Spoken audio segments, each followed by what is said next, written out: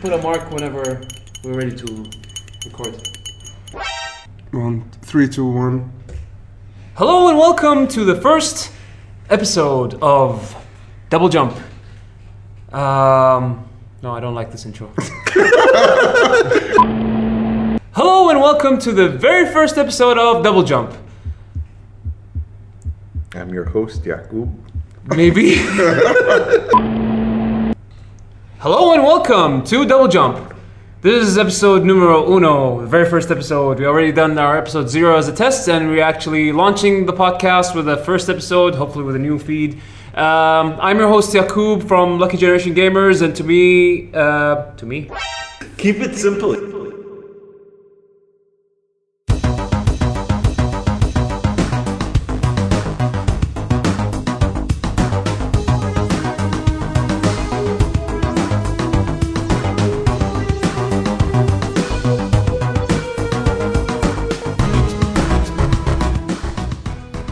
Hello and welcome to Double Jump. This is episode 1. We finally made it past episode 0. I'm your host Yaqub from Lucky Generation Gamers, and joining me today is my co-host Patrick from 2:48 AM. Hello. And Abdullah Bashihri, also known as Bashavishu from Lucky Generation Gamers. Hey. How are you guys doing? Good. Finally, proper episode 1. Yeah, finally. Yep. About time. Proper episode 1. After all the delays.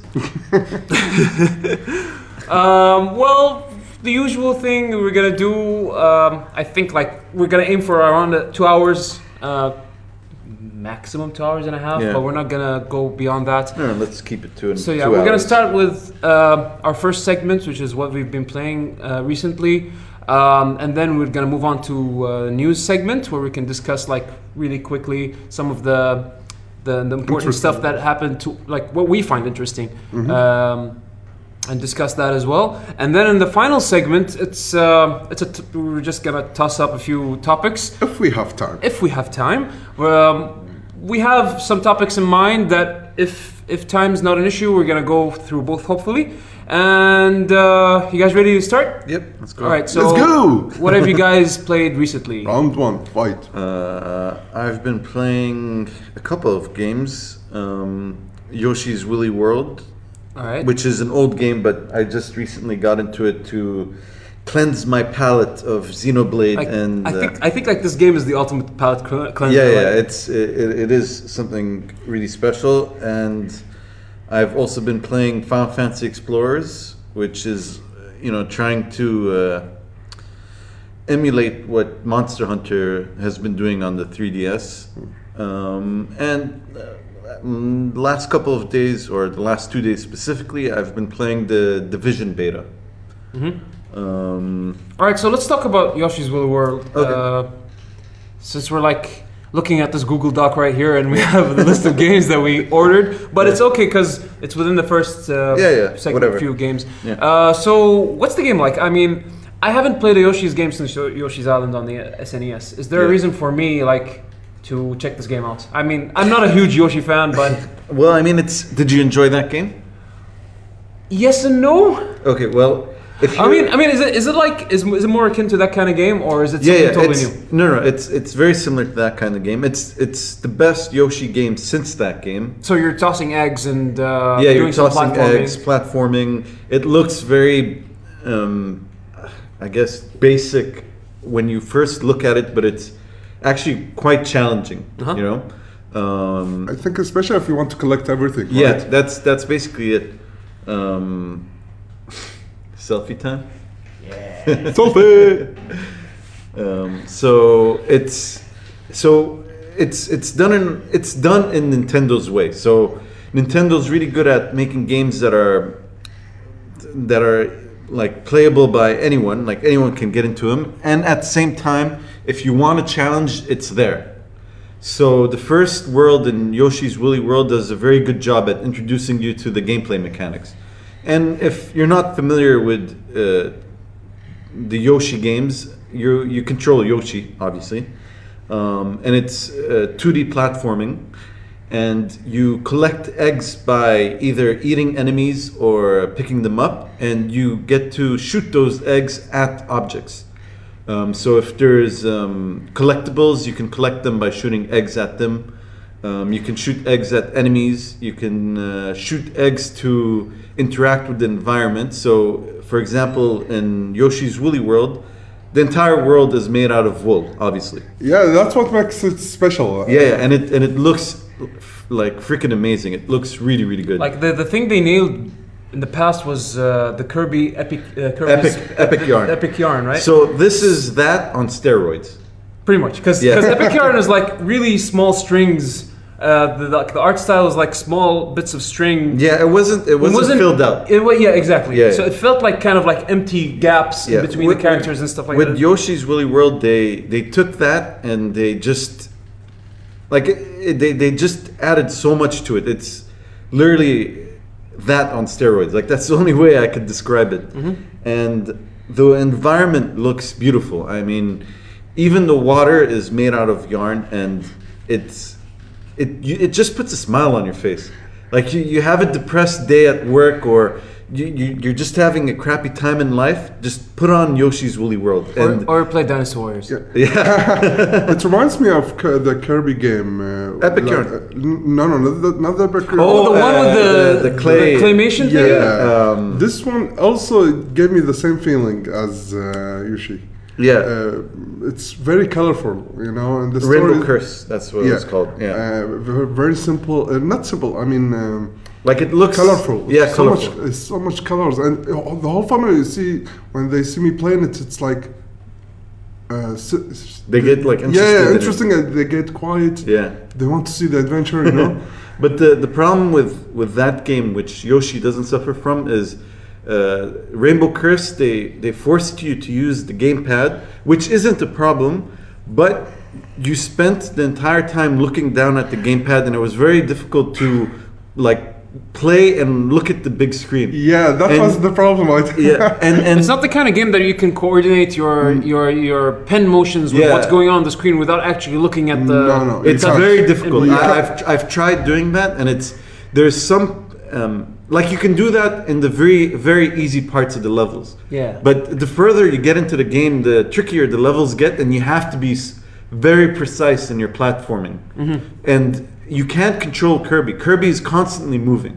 So if he's moving, You control forward, the path. Yeah, you control his path. But wait, Yoshi's Woolly World isn't like that. It's Yeah. actually like it's proper. it's like proper playing a 2D. platforming, Yeah, yeah. it's like playing a 2D platforming game like Super Mario Brothers. That's and stuff. reassuring. Yeah, and so in Yoshi's Woolly World, that's the gimmick, the wool world.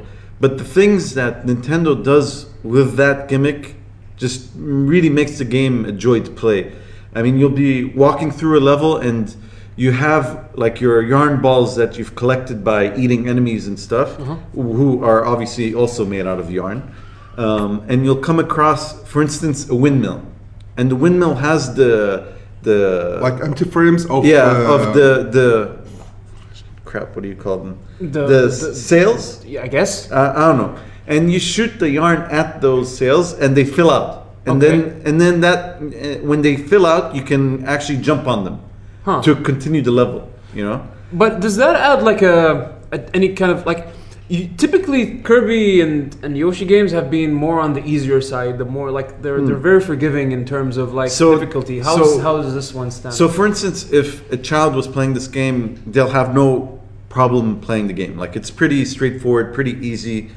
I haven't died in the game yet, and I've beaten the first world, and I'm nearly through the second world.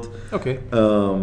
But the challenge is trying to find all the collectibles. And if you're anything like me, and I'm obsessed with collecting everything, then you will find a challenge. And the fact that the game is such a joy to look at, and it controls very well, the music is amazing, everything about the game is top notch. I mean, at the end of the day, it's Nintendo, you know?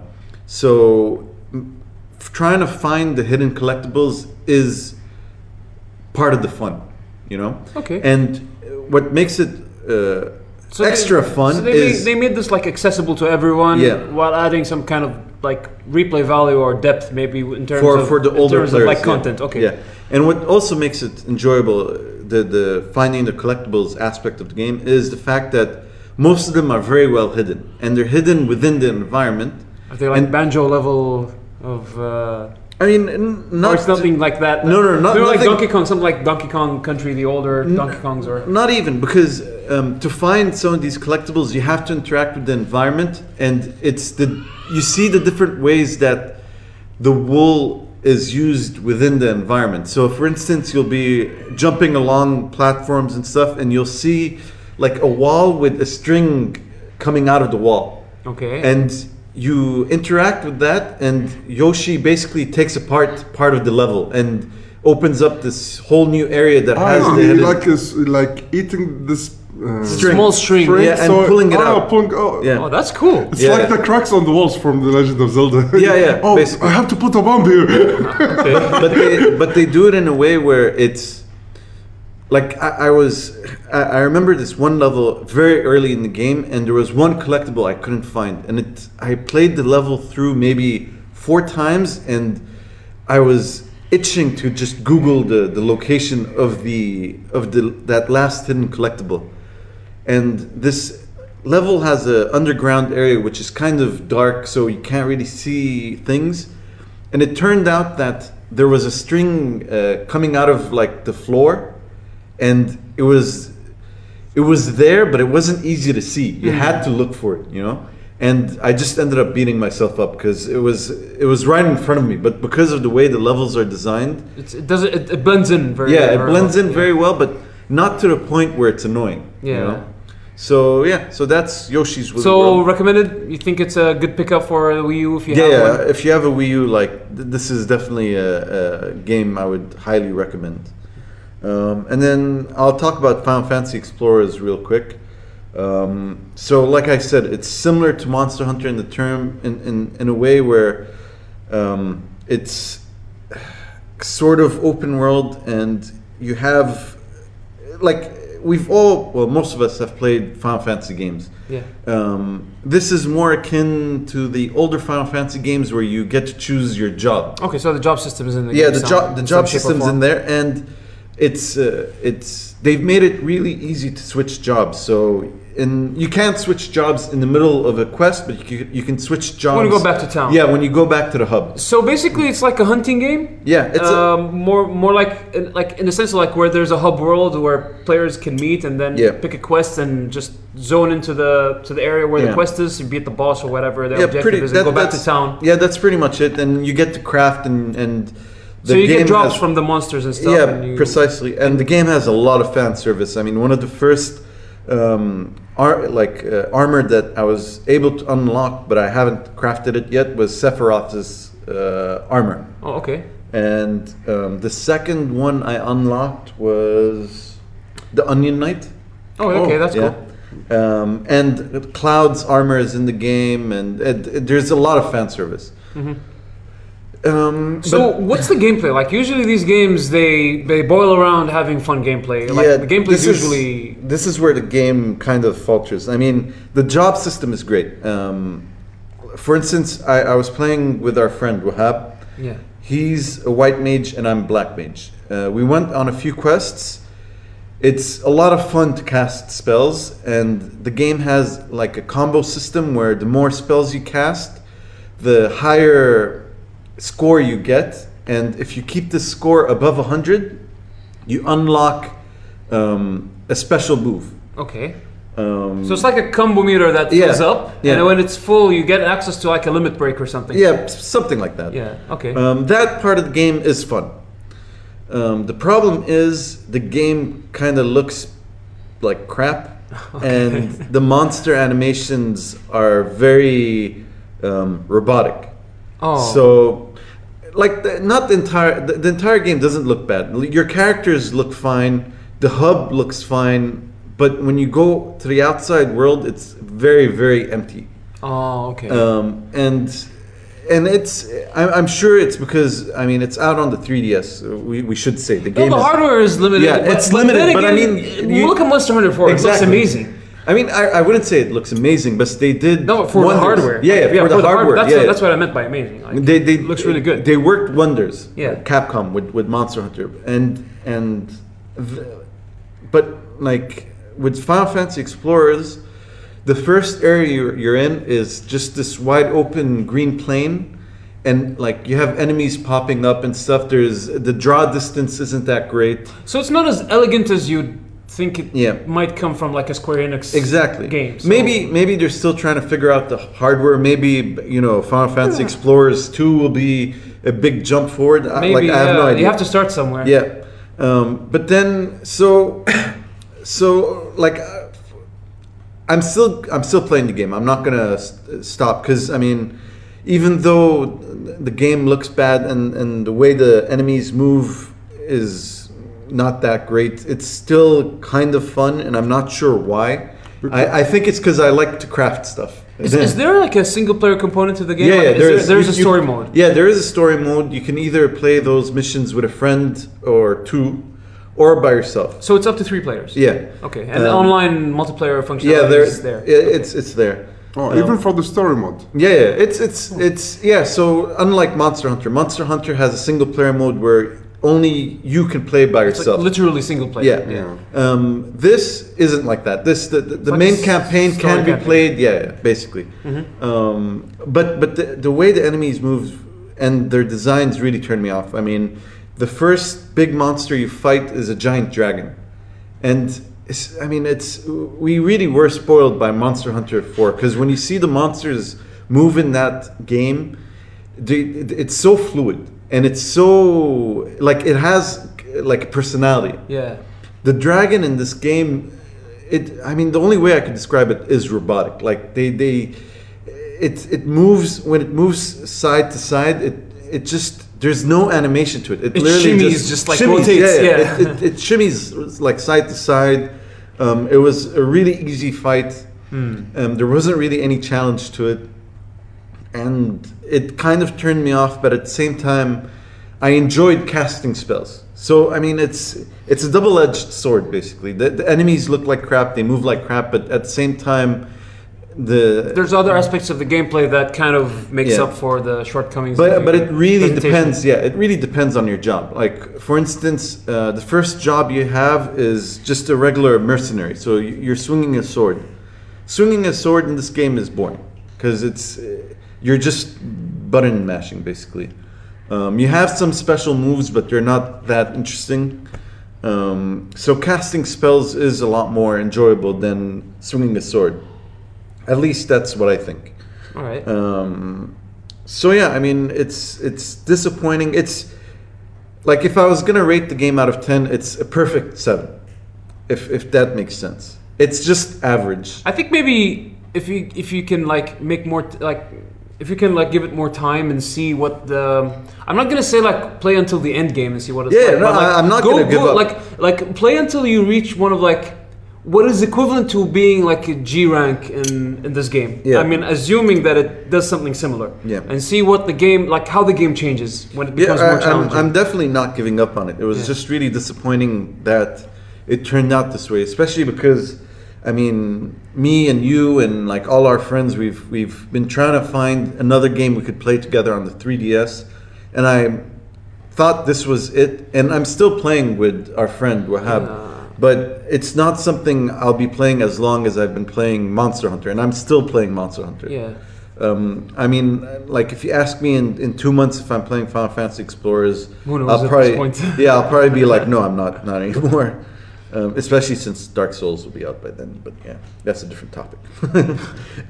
All right, so up next we have the Halo Master Chief Collection. Bishu, you have been playing that as a player who has never touched a Halo game before. Yep. And you recently got an Xbox One with the Master Chief Collection. So The reason that let me Buy an Xbox yeah, One. buy an Xbox One.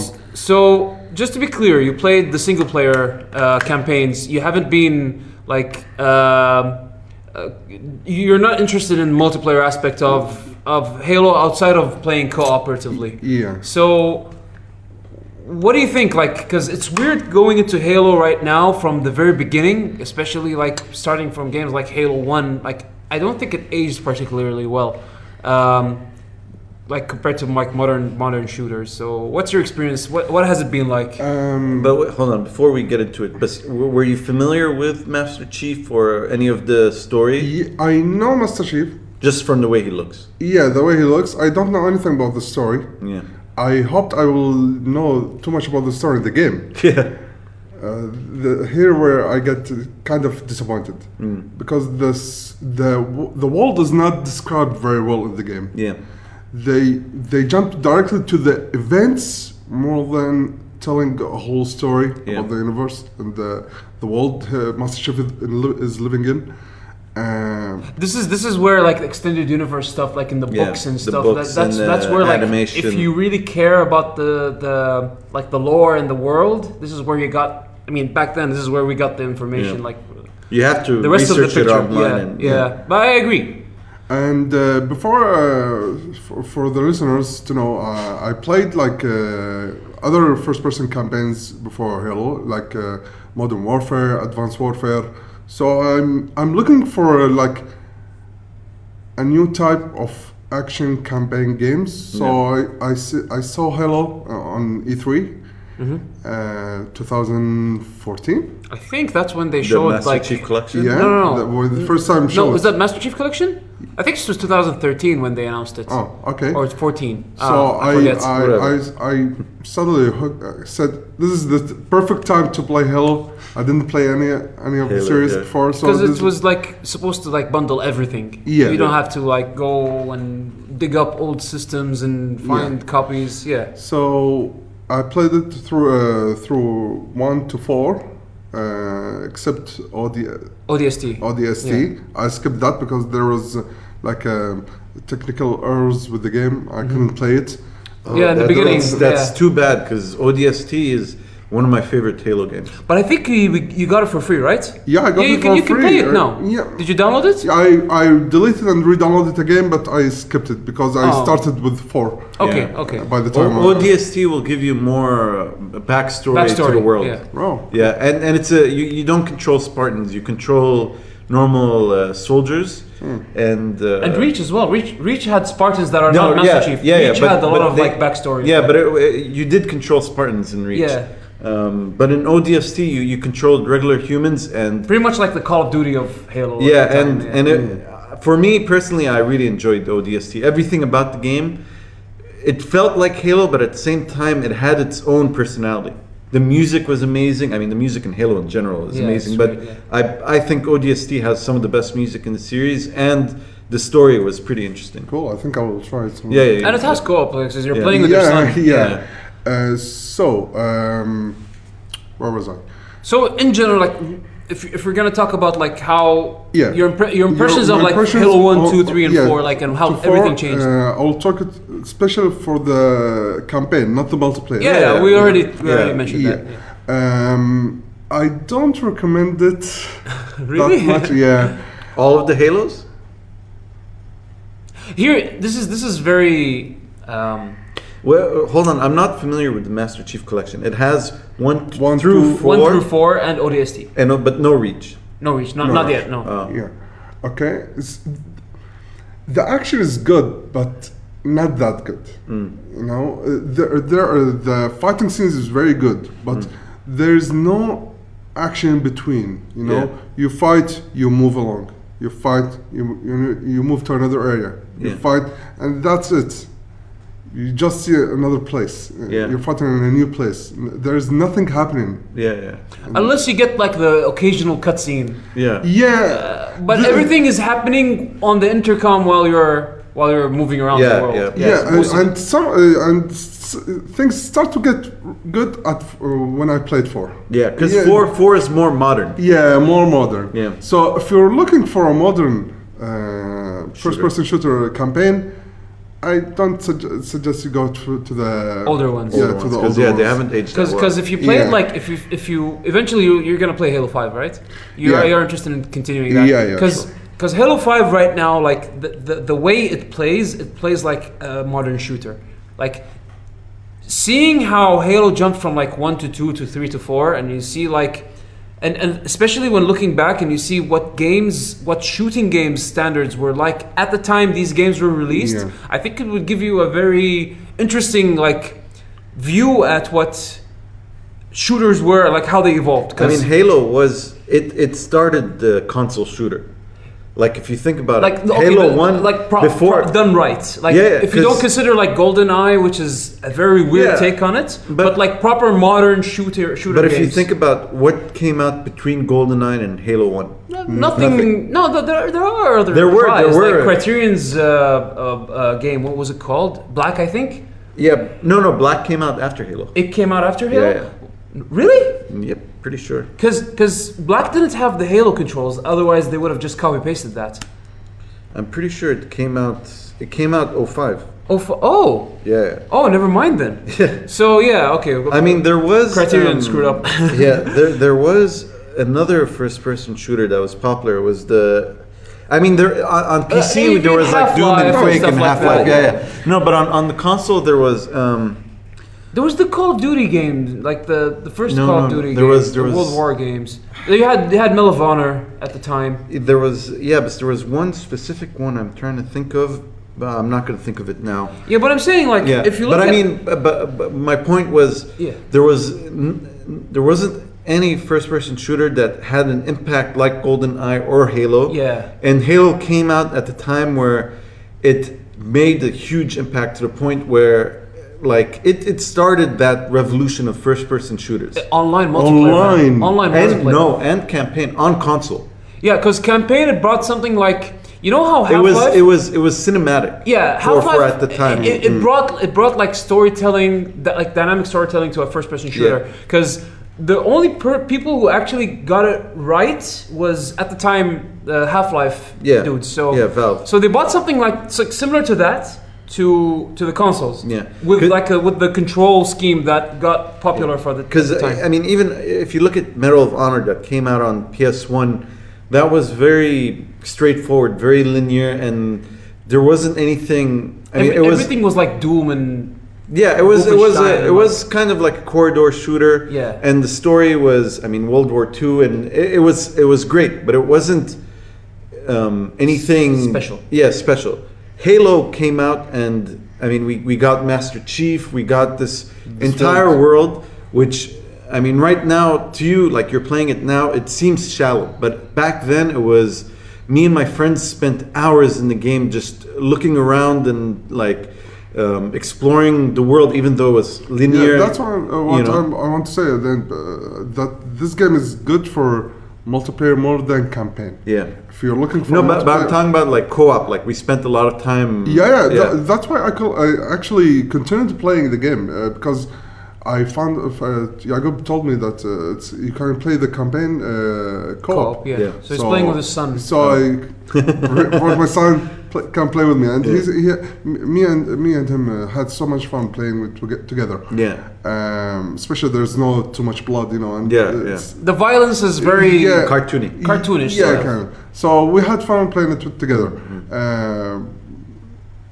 But it's interesting to see like your point of view of the Halo games like coming in very late into the franchise. Yeah. Like we're like at the fifth, we're on the fifth like mainline game now, but you actually got to witness like Halo when it looked like crap to Halo when it looked like modernized, decent. It's progressed really well to the point of like what was out Yeah, by the time Halo 4 I'm was out. happy Yeah. to see more in Halo 5. Yeah. I think you'll be impressed by Halo 5. It's a really good like modern shooter, and I think because I know you personally, you generally enjoy the Call of Duty campaigns. Yeah, especially the Modern Warfare. Yeah. I think like because Call of Duty introduced like a more faster paced experience that Halo usually typically lacks, because Halo's a slower shooter. Yeah. Yeah. Like, especially like how like your movement, like you're a heavy dude who defies gravity sort of, and also gets affected by gravity sort of. but then again, like it's a slower paced game. The newer Halo, like if you thought like Halo 4 was a faster, I mean I assume you think that's a little There's bit still faster. like fight, move. Halo 5 is a bit faster paced than that because it introduces like squad play. There's like, even if you're playing alone, there's 3 NPCs like squad members, and you give them orders and stuff Oh, like that. So cool. it's more faster paced. But yeah, I'd be interested to see what you think in the future when you try out Halo 5. I think it was an interesting experience that you Yeah. had. You rarely get to see someone who like skips an entire generation of a franchise and then just goes and plays them all like back to back. Next on the list, Gears of War. Oh, Gears of War. You have the collection, right? Yeah, and you got the older games? Yeah, I bought Judgment. It's called Judgment, right? No, the collection? No, not the collection. I bought the first, the remake of the first. The remake of the Gears 1. Then you get all of them, including Judgment. Yeah. Okay, good. I haven't played Judgment. We can co-op this. Oh, cool. I was never a Gears guy. I was a Halo guy. It's a fun the campaigns are fun. Like it's dumb, but it's enjoyable. I can't get over the character designs. It's beefcakes. Like huge guys. You've seen them, right? Yeah. Halo. I think Gears of War 3 had Anya, if I'm not mistaken. Yeah. And she was like the female beefcake. It's fun. It's dumb fun. I love it. But yeah. I'd be interested to see what you think of Gears of War, because Gears of War is a very interesting game to look back on, because personally, my favorite is still 1. And I realized this when I played the remake. Anyways, let's move on to do you want to talk a few about cookies. Final Fantasy 9? Yeah, I bought Final Fantasy 9 on Android. It's out on iOS as well. It's not yet out on Steam. It should be out soon. But basically, I bought the smartphone version, thinking that would be like convenient for me, because I haven't had much time to play, like other than maybe Street Fighter later, which we'll talk about. But having Final Fantasy in my pocket all the time is something convenient for me, especially with this port. The port is actually pretty good. Yeah. Graphically, they enhanced the character models to look more sharper, more defined. But that came without a cost, because the characters looked so good. They look so good now. They don't blend in well with the pre-rendered backgrounds. It's weird to look at in the beginning, but then you'd say, okay, it still looks great. Like the overall presentation of it is great. The frame rate issues from in battle is still there, because I think this is like it's an issue with the game system itself, the engine of the game. Yeah, that existed back then. Yeah, but it's not a big deal. The important thing to know about getting the mobile port is that they have the enhancements, like the game has the enhancements that they added to the Final Fantasy VII remaster. Not the remaster, the re-release that they released recently. Basically, you can like speed up the game up to 2x, something like that.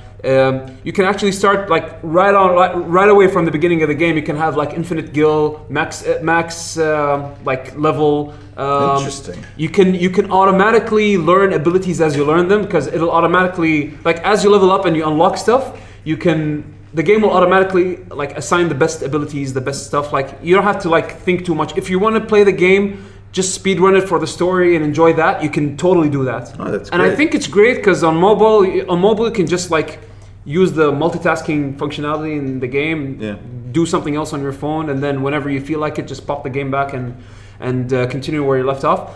And also, I'm not sure about the Android version, but I think it might have it. I'm sorry, I mean the iOS version. But on the Android version, there's a cloud save functionality. So basically, I can start my game on my phone, and then if I switch to a tablet, I can download my save and continue there, and upload my save and continue from my phone. It's very convenient if you have multiple platforms. The port is pretty good. It was $16 when it launched, but now because they had a discount, a 20% off discount, and now it's up to $20. They're expensive, but the ports are pretty good. The quality of the ports are pretty good. I forgot to mute that one. Anyways, did they do the same thing for Final Fantasy VII? The cheats for level. I just mentioned that. You can do it like right away from the beginning of the game, because you just go to the start menu and then there's like the options. Pick up the phone, Mom. Basically it's a really good port. I recommend it if you're willing to drop the $20. It's hefty for like a mobile game, but I mean it's the only place you can play this game now, unless you have a Vita. If you own a Vita or a PSP and you have the PlayStation 1 version from PSN, then you're fine. This sounds like it's more convenient. Faster. It's more convenient, yeah. That's something like I really want in my life right now. And this is coming out on Steam too, right? It's coming out on Steam. Does Steam have the cheats? It should. It should be the same code. Okay. Interestingly though, the studio that worked on the port is based in Thailand. Oh yeah, and you mentioned that before. That is pretty interesting. Yeah. So I don't know if they're like affiliated with Square Enix in any way, but in recent memory, like Square has been doing like a really good job with their smartphone games. So except for Final Fantasy VI. No, I think 6 is like an end of an era of crap. Yeah. Yeah, and they've since been doing a good job because they really botched the Dragon Quest VIII port. It was horrible on mobile. Yeah. But yeah, anyways, that was Final Fantasy IX, the smartphone version. I wanted to just say my final thoughts on Yakuza 5 because I finally beat it. Finally. Yeah, 55 hours. Took me a whole month to like make time to beat it. I still stand by my word. It's the best in the series. It's the most. It has the most variety because you play 5 characters in this game, and each character is like his. It has its own sort of thing because you start the game with the Kiryu Kazuma and you're like driving people in a taxi and playing standard Yakuza game, and then suddenly you switch to Haruka, the girl, and she's the game like suddenly turns into a rhythm game. What? Exactly, like an actual rhythm game. So like buttons pop up and you have to press them at the right time? Yeah, because Haruka doesn't fight in the streets, Yeah. So what, she dances in the streets? I'll leave that to your imagination. So yeah, I don't want to spoil it because it's really interesting how diverse this game is, and I really like the way they blended in the side stuff with the main stuff, like the main story stuff, because. Usually, for like you can play an entire Yakuza game without being exposed to its side content and its mini games. Yeah. They actually like blended in the mini games. Like they gave you like a story reason sort of to check out some of the mini games in the game. So it was pretty cool. The climax of the story as per like typical Yakuza games is really like awesome. Lots of double crossings and lots of crazy things happen in the Yakuza game. So yeah, would you recommend this for someone who hasn't played Yakuza ever? It's hard to get into without context. You can play this blindly, but you won't enjoy it as much if you at least didn't check out like the older games. Because what they've done with Yakuza 4 in the past. I mean, do they reference? Yeah, previous? They do.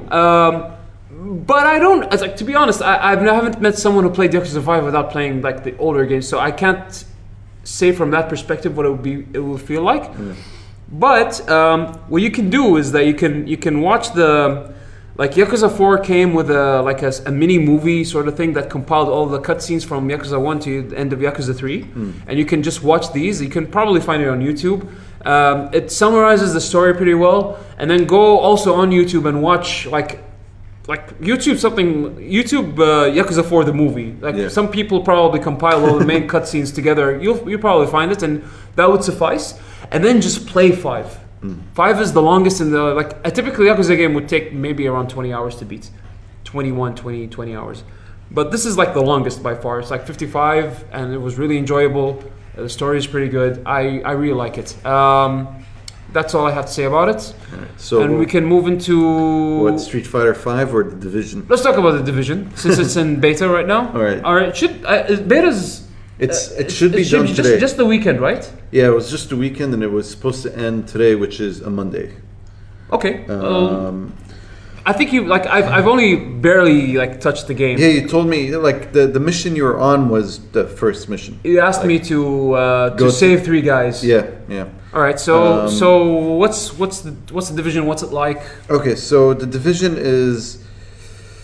it's going to be compared to Destiny eventually, and I mean not eventually. It already has been compared to Destiny in the sense that it's a massive multiplayer game, but it's not like World of Warcraft or Final Fantasy XIV. It's similar to Destiny in that regard. It has a campaign mode, and then it has a PvP mode. And the beta starts you off at what seems to be the start of the actual game. And you create a character, which in beta you just got a random character. You could only randomize their facial features, but you couldn't change hair or whatever. Yeah, I noticed that when I created the character. Like the tabs are there. Yeah, the tabs are there, but it's I not think available. like for the beta, it's like randomize and just get in. And then they just throw you straight into the game. They tell you you have to go set up a base. There's cutscenes. Yeah, there are cutscenes.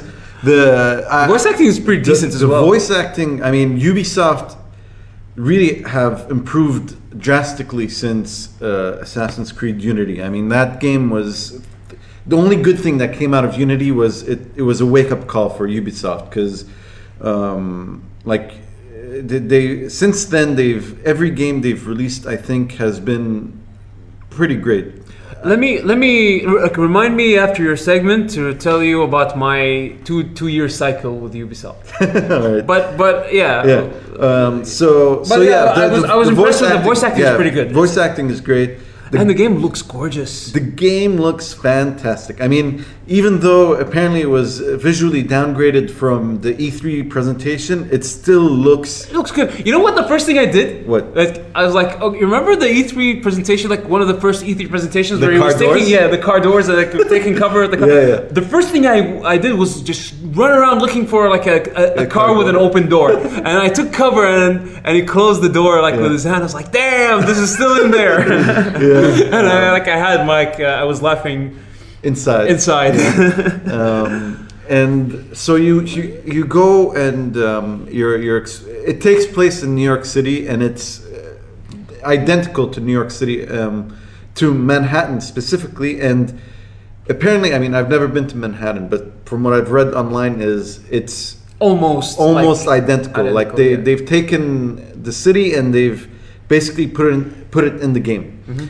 And in the game, some virus has taken over and killed a lot of the citizens, and you're unsure, like the game is unclear about how far spread the virus is, but for sure it's like Manhattan is... You're basically on lockdown and you have no idea what's happening outside of the world. Pretty much. The outside world is completely oblivious to everyone. That's pretty spot on. Okay. So... Like the first two things that stuck out to me was the voice acting and the visuals. The character animations are great. How does it play? This is the thing. If I was gonna give you my first impressions, it plays well, but I ran into a few snags because the game, it's an always online game. And I ran into a bit of lag here and there, but not enough that it was a problem.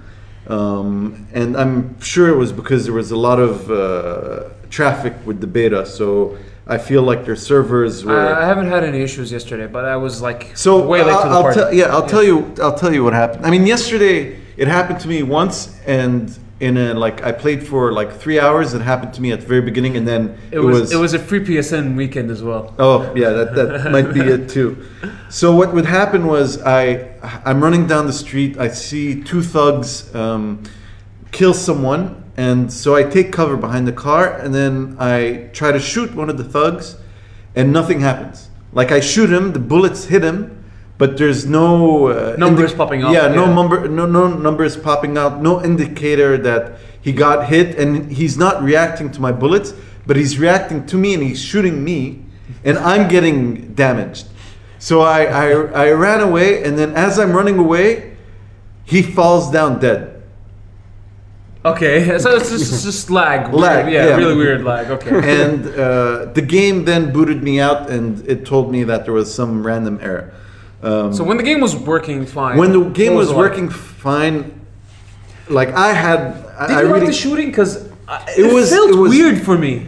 At the start, it felt weird because it's taking place in a real world setting. It's weird to see humans withstanding all those bullets from it's like, okay, there's an RPG element to it, because whenever you shoot something, it's like Destiny. You see numbers popping up. But the further you get into the game and the more powerful your weapons are, the more realistic the game kind of gets, until you get to a boss who's wearing a ton of armor and stuff like that. Okay. But in general, like I was amazed by how much fun I had in the game. Like before the beta, I was still interested in it, but I was still hesitant because at the end of the day, this is still Ubisoft, and even though I enjoyed Assassin's Creed Syndicate, You still had your doubts. You're that's especially cautious after with their especially after the news that the visuals were downgraded and all that jazz. But I played. Like I'm pretty sure I put in easily like 6 hours in the beta. you rarely stream a game, so whenever Yeah, you do, that means you're pretty interested. Yeah, in the and game. I was streaming the game like throughout the entire time. So the beta featured 2 main quests, and I believe it was 4 side quests or 5 side quests, not including the random encounters you find on the streets, and not including the PvP mode, which I'll discuss in a bit. Okay.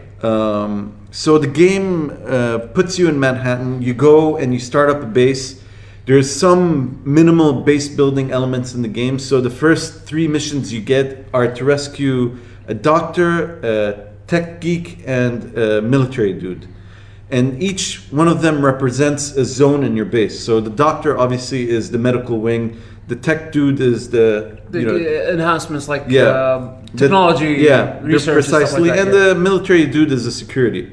The only missions that were available in the beta was rescuing the doctor and the tech geek.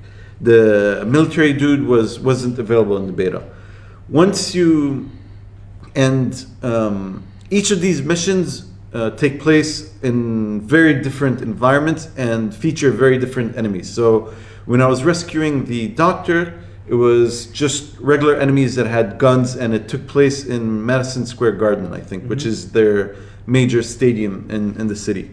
But when I was rescuing the tech dude, the mission was a lot more interesting because the enemies were a lot scarier and the environment was like creepier and more interesting.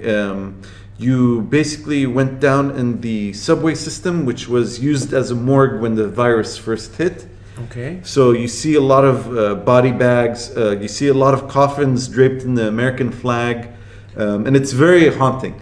And on top of that, but the enemies are like just regular dudes, right? regular dudes, but the enemies. The environment is maybe Yeah, played but like a big role. On top of that, the enemies within this mission had flamethrowers. They're called the cleaners, and they go in and they just burn bodies basically.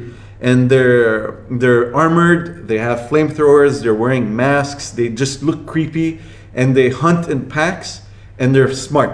So, within the game, there's obviously various kinds of enemies. You have the enemies that use melee weapons, and they're generally the dumb enemy. They'll just charge at you, even though if you have a shotgun, they'll just come at you and you can kill them pretty quick.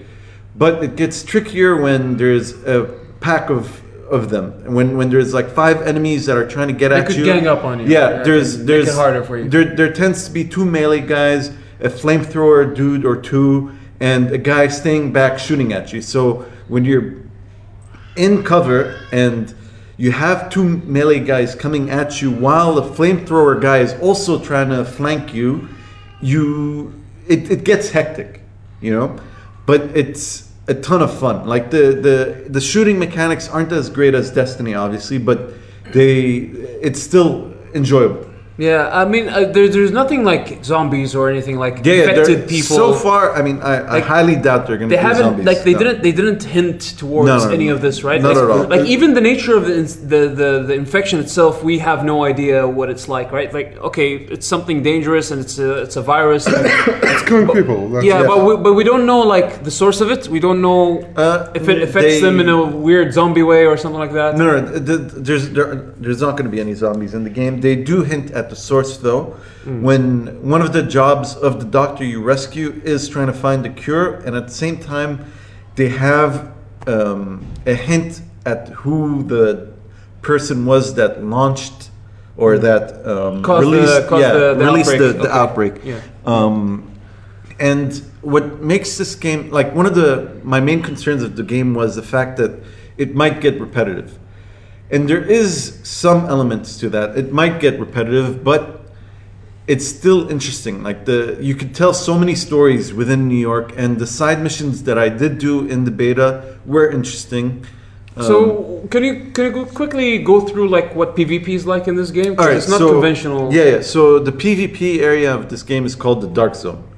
The Dark Zone is The quarantined area. or yeah, something? is basically where the virus first broke out, and it's still infected. Some not cleaned aspects. out, Yeah, let's say. some areas of the zone are still like infected, and your character wears like this gas mask, and it has a timer to like for how long you can wear Okay. the gas mask.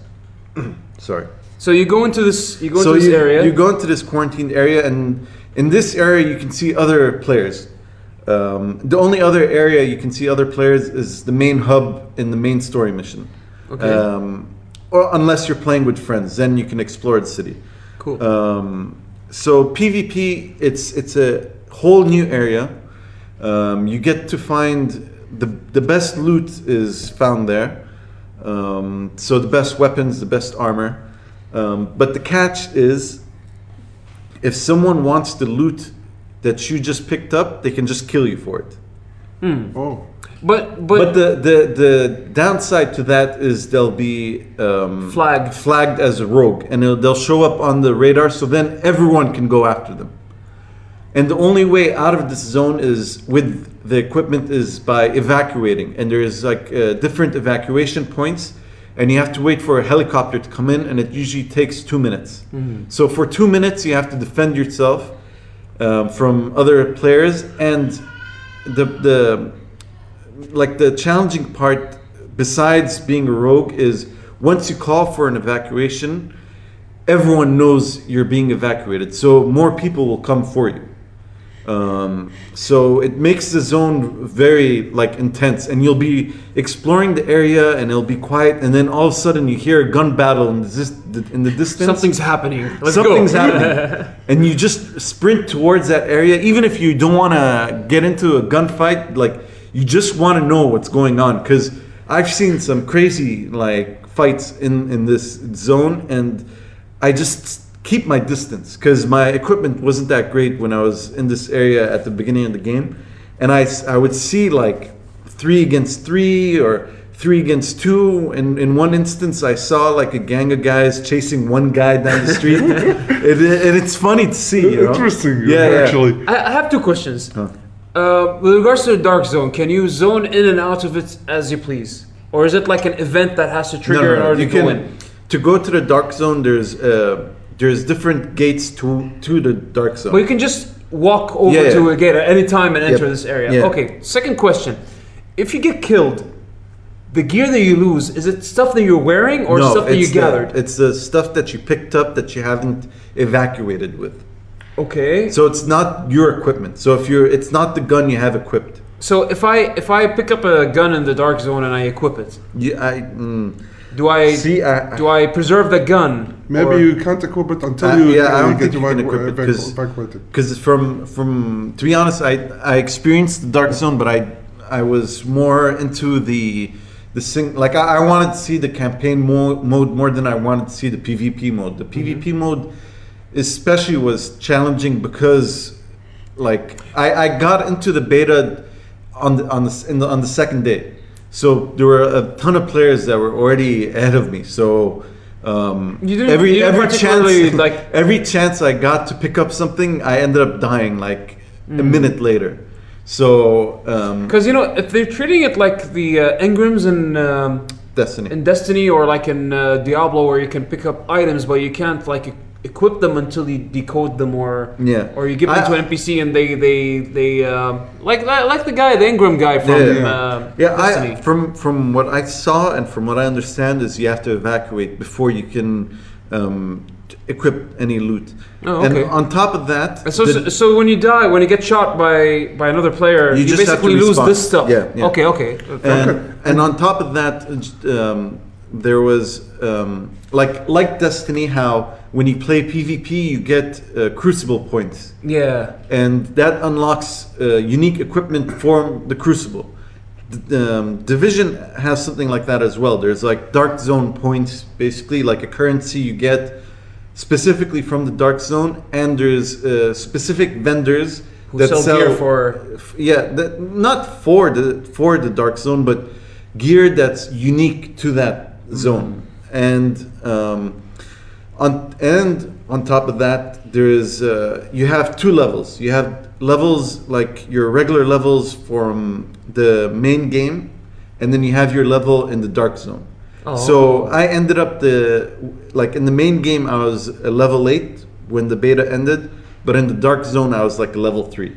Okay, because you haven't spent much time in there yet. Yeah, and what that does, besides like general leveling up stuff, is you find chests throughout the Dark Zone, and depending on your level, you can either open those chests or not. So you'll find like a level 5 chest, for instance, and if you're level 2, you can't open that chest. Yeah. You know? From what I understood is like if you want the best gear, you go to the Dark Zone. Pretty much. Sort of. Yeah. And it's the riskiest place to retain that gear as long as. But I mean, the main game also has some great gear. Like at the end of the beta, I had this rifle where I could basically one-shot anyone, you know, except for bosses. And if you want a challenge in the main game, you can actually increase the difficulty of the main missions after you beat them. Which I noticed that there's like hold square to hard mode or something like that. Something like that. And but the problem with that is the way the game increases difficulty is by turning enemies into bullet sponges.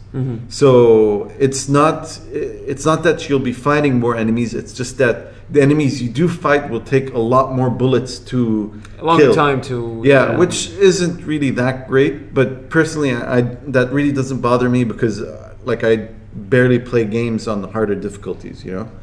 But then again, it's just a slice of the game. Yeah, pretty much. I mean, we can't like. The beta was a small chunk of the entire map. Maybe it's handled differently in the later in the game or something. It might be, and but yeah, the beta was great, and I'd also like to add that you can't explore every interior of a building, but there are interiors to explore. I noticed you can like climb some of the buildings. Yeah, like if you don't need to like stick to the streets to like go around a curve. You can practically just like climb a ladder and just use the rooftops. One of my main concerns of the game was the fact that it might become too linear. So, like if you're going to a certain destination, there's only one way to get to that destination. Thankfully, that's not the case. Yeah, I was surprised. Yeah. I was very like pleasantly surprised by it, and you can like find shortcuts through alleyways. You can find shortcuts by climbing over buildings. It's not just shortcuts. You can use it like to strategically like place yourself in a gunfight. Oh yeah. That's like the first thing that came to mind. Okay, I'm taking a detour just to get to this specific spot, but then again I was like, okay, I have like a vertical advantage now. Yeah. If there's a gunfight down there, I have better cover. Yeah, pretty much. Because of the difference in height. Yeah, and something else I'd like to add, which I think is important, is the weapons in the game are customizable. So you'll be able to, for instance, if you have a machine gun or a rifle or whatever, you can find scopes for the rifle. You can find. So it's pretty much like Diablo adding runes to weapons. Yeah, like pretty much. Destiny, you can make because like some weapons are difficult to handle. You can find attachments that make them easier to handle. Yeah, more stable. So the game has a lot going for it. And like I was saying before the beta, I wasn't sure what to expect, but it wasn't very promising. But right now, as it stands, like I'm planning on pre-ordering it. Yeah. Speaking of betas. Yeah. I like that segue. Let's talk about Street Fighter 5. Wait, hold on. I think one more question. Show, yeah. Oh, okay. Aren't you afraid that it will become like Destiny in the way the world is? The content, you know, because Destiny, get very repetitive, Yeah. very fast. The problem, one of the You main rush problems. through the main missions. Yeah, you know? one of what I noticed with Destiny is, first of all, the lore was difficult to follow in Destiny because the lore wasn't available in the game. Yeah. So when you were doing side quests, you weren't sure what you were doing the side quests for. I think what the Division has going for it is the fact that since it's based in a real city and you're familiar with that city, the side quests that you find should be interesting, because I mean, like New York is known as a very diverse kind of city. It's known to be very gritty, but at the same time also kind of glamorous. It's known to have, like I said, a diverse population. So you should, like, the developers should be able to find ways to fill the city with interesting stories. I think they I can hope also so. expand to other like states. Yeah, I mean, I wouldn't be surprised. I could go like, oh, the virus has reached Vegas. Now you have a new state. But I feel like that would be like a sequel. yeah, Seeing either how, that or like an expansion or something. because the city is very detailed, so I Yeah. can't imagine them doing something like that for the expansion. Mm. But I mean, even like while you're playing the beta, you run across people from different nationalities. I ran across a Chinese lady that was just speaking Chinese. You know, so it has a lot of interesting things going for it. Cool. I think like what's very like dangerous in a perspective of where like what to expect from a game like this at this point in time. Like when we played Destiny, Destiny's betas and alphas, like we couldn't get an indication of the scope of the game at the Yeah. time. Which is why it was disappointing when it came out, Exactly. because the And this beta is- was basically the entire game. Exactly. Well, yeah, pretty much.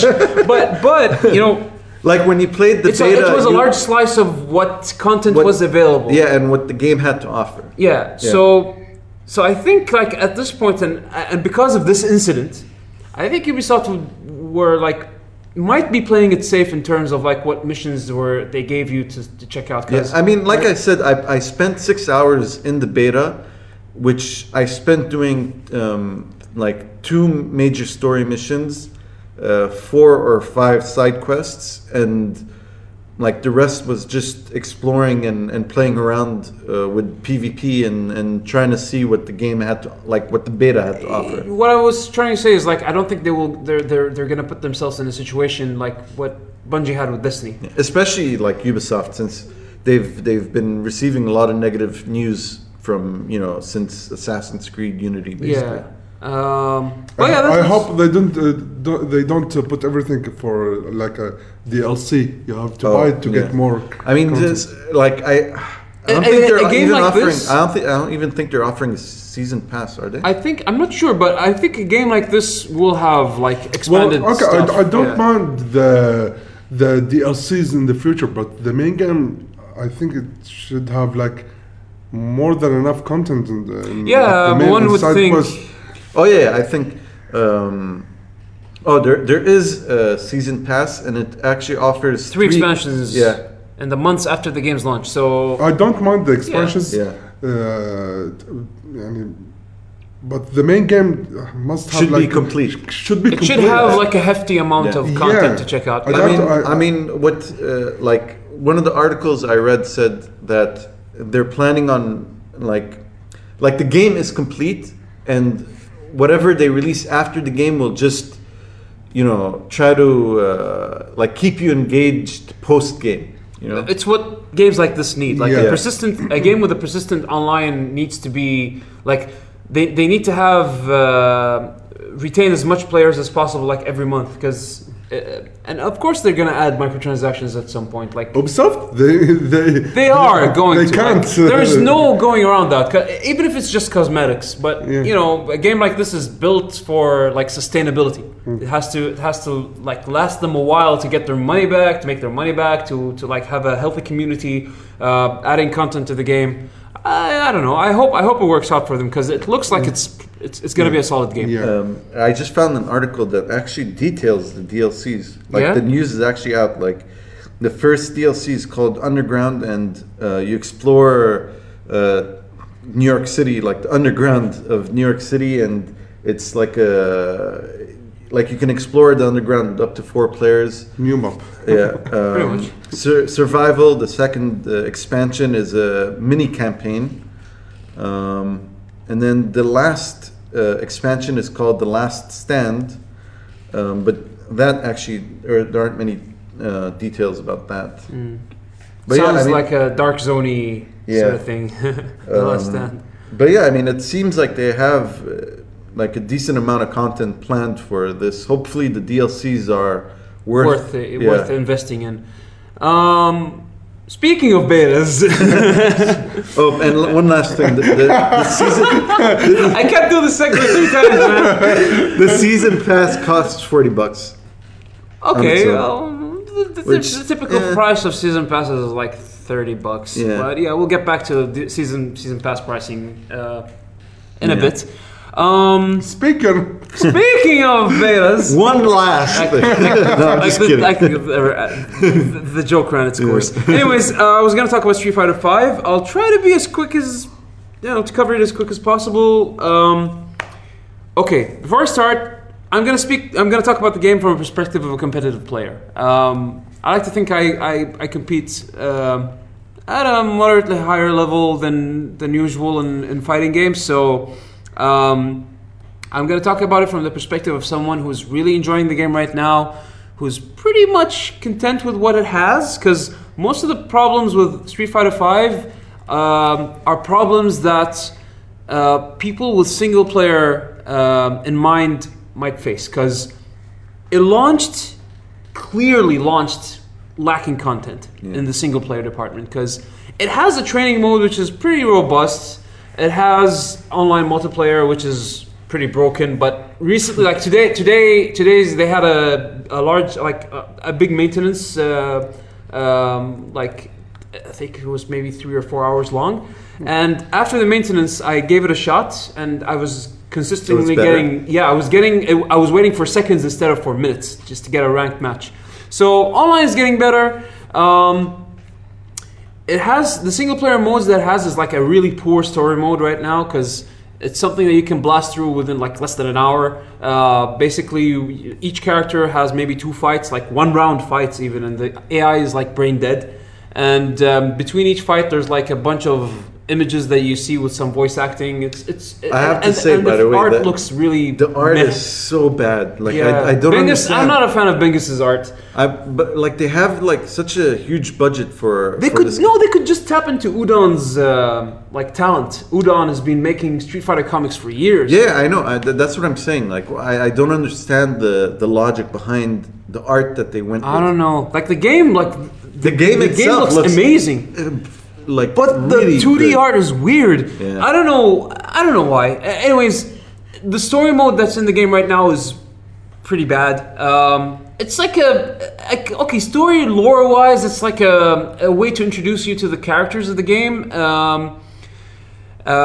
Maybe like shed some backstory to the actual story mode that's being planned for June, like a cinematic story mode. They said it's gonna be like maybe an hour and a half, 2 hours long. I mean, personally, Street Fighter story is all over the place, and I don't really care about it. But the current story mode is nothing to look forward to be honest. Basically, there's a survival mode as well. The survival mode is like you play a bunch of rounds. You play a bunch of fights. Like the easy mode is like you play, I think, 8 characters in a row, I think, and then the medium is like 16. You play all the 16 characters, you play against them, and like every round you accumulate points, and you can spend these points to buy boosters, like health boosters, super meter boosters, and whatever, just so you can it'll help you beat like the next round in survival. Yeah. And if you beat it, you get like you unlock colors for your characters. But yeah, that's pretty much it. And also you have the local versus local multiplayer, which is which is okay. Like the fighting itself is amazing. Yeah. They introduced some new systems to the game. The V system. Basically, each character has a unique V skill. You press the medium punch and medium kick buttons together, and you pull off an ability that's unique to the character. Like for example, Ryu can parry. Ken has a dash, like a run cancel. He can cancel his normal attacks into a run. It's cool for pressure. Zangief, for example, can flex his muscles and absorb an attack. So yeah, each character has like a unique ability called a V skill. And then there's a new gauge that they introduced to the game called the V trigger gauge, and it's above the super meter. And when you get hit, or some characters when they use their V skill, you charge up this meter. And this meter enables you to execute something called a V trigger. It's basically executed by pressing the heavy punch and heavy kick together, and it powers up your character in a way. Like for example, Ryu enters Denjin mode. It increases his damage output, it changes his frame data a bit, and also enables him to throw like electric Hadoukens. And if you charge this Hadouken and it gets blocked, it breaks the guard. It enhances characters in a way.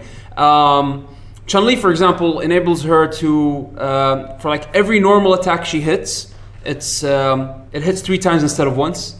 There are some characters that have a one-off ability, like for example Nash. If you use his V trigger, it gives him a one-time teleport. Like it spends the whole gauge, but it gives him a teleport, which you can use in different situations. You can escape from a corner, for example. You can use it to pull off some flashy combos.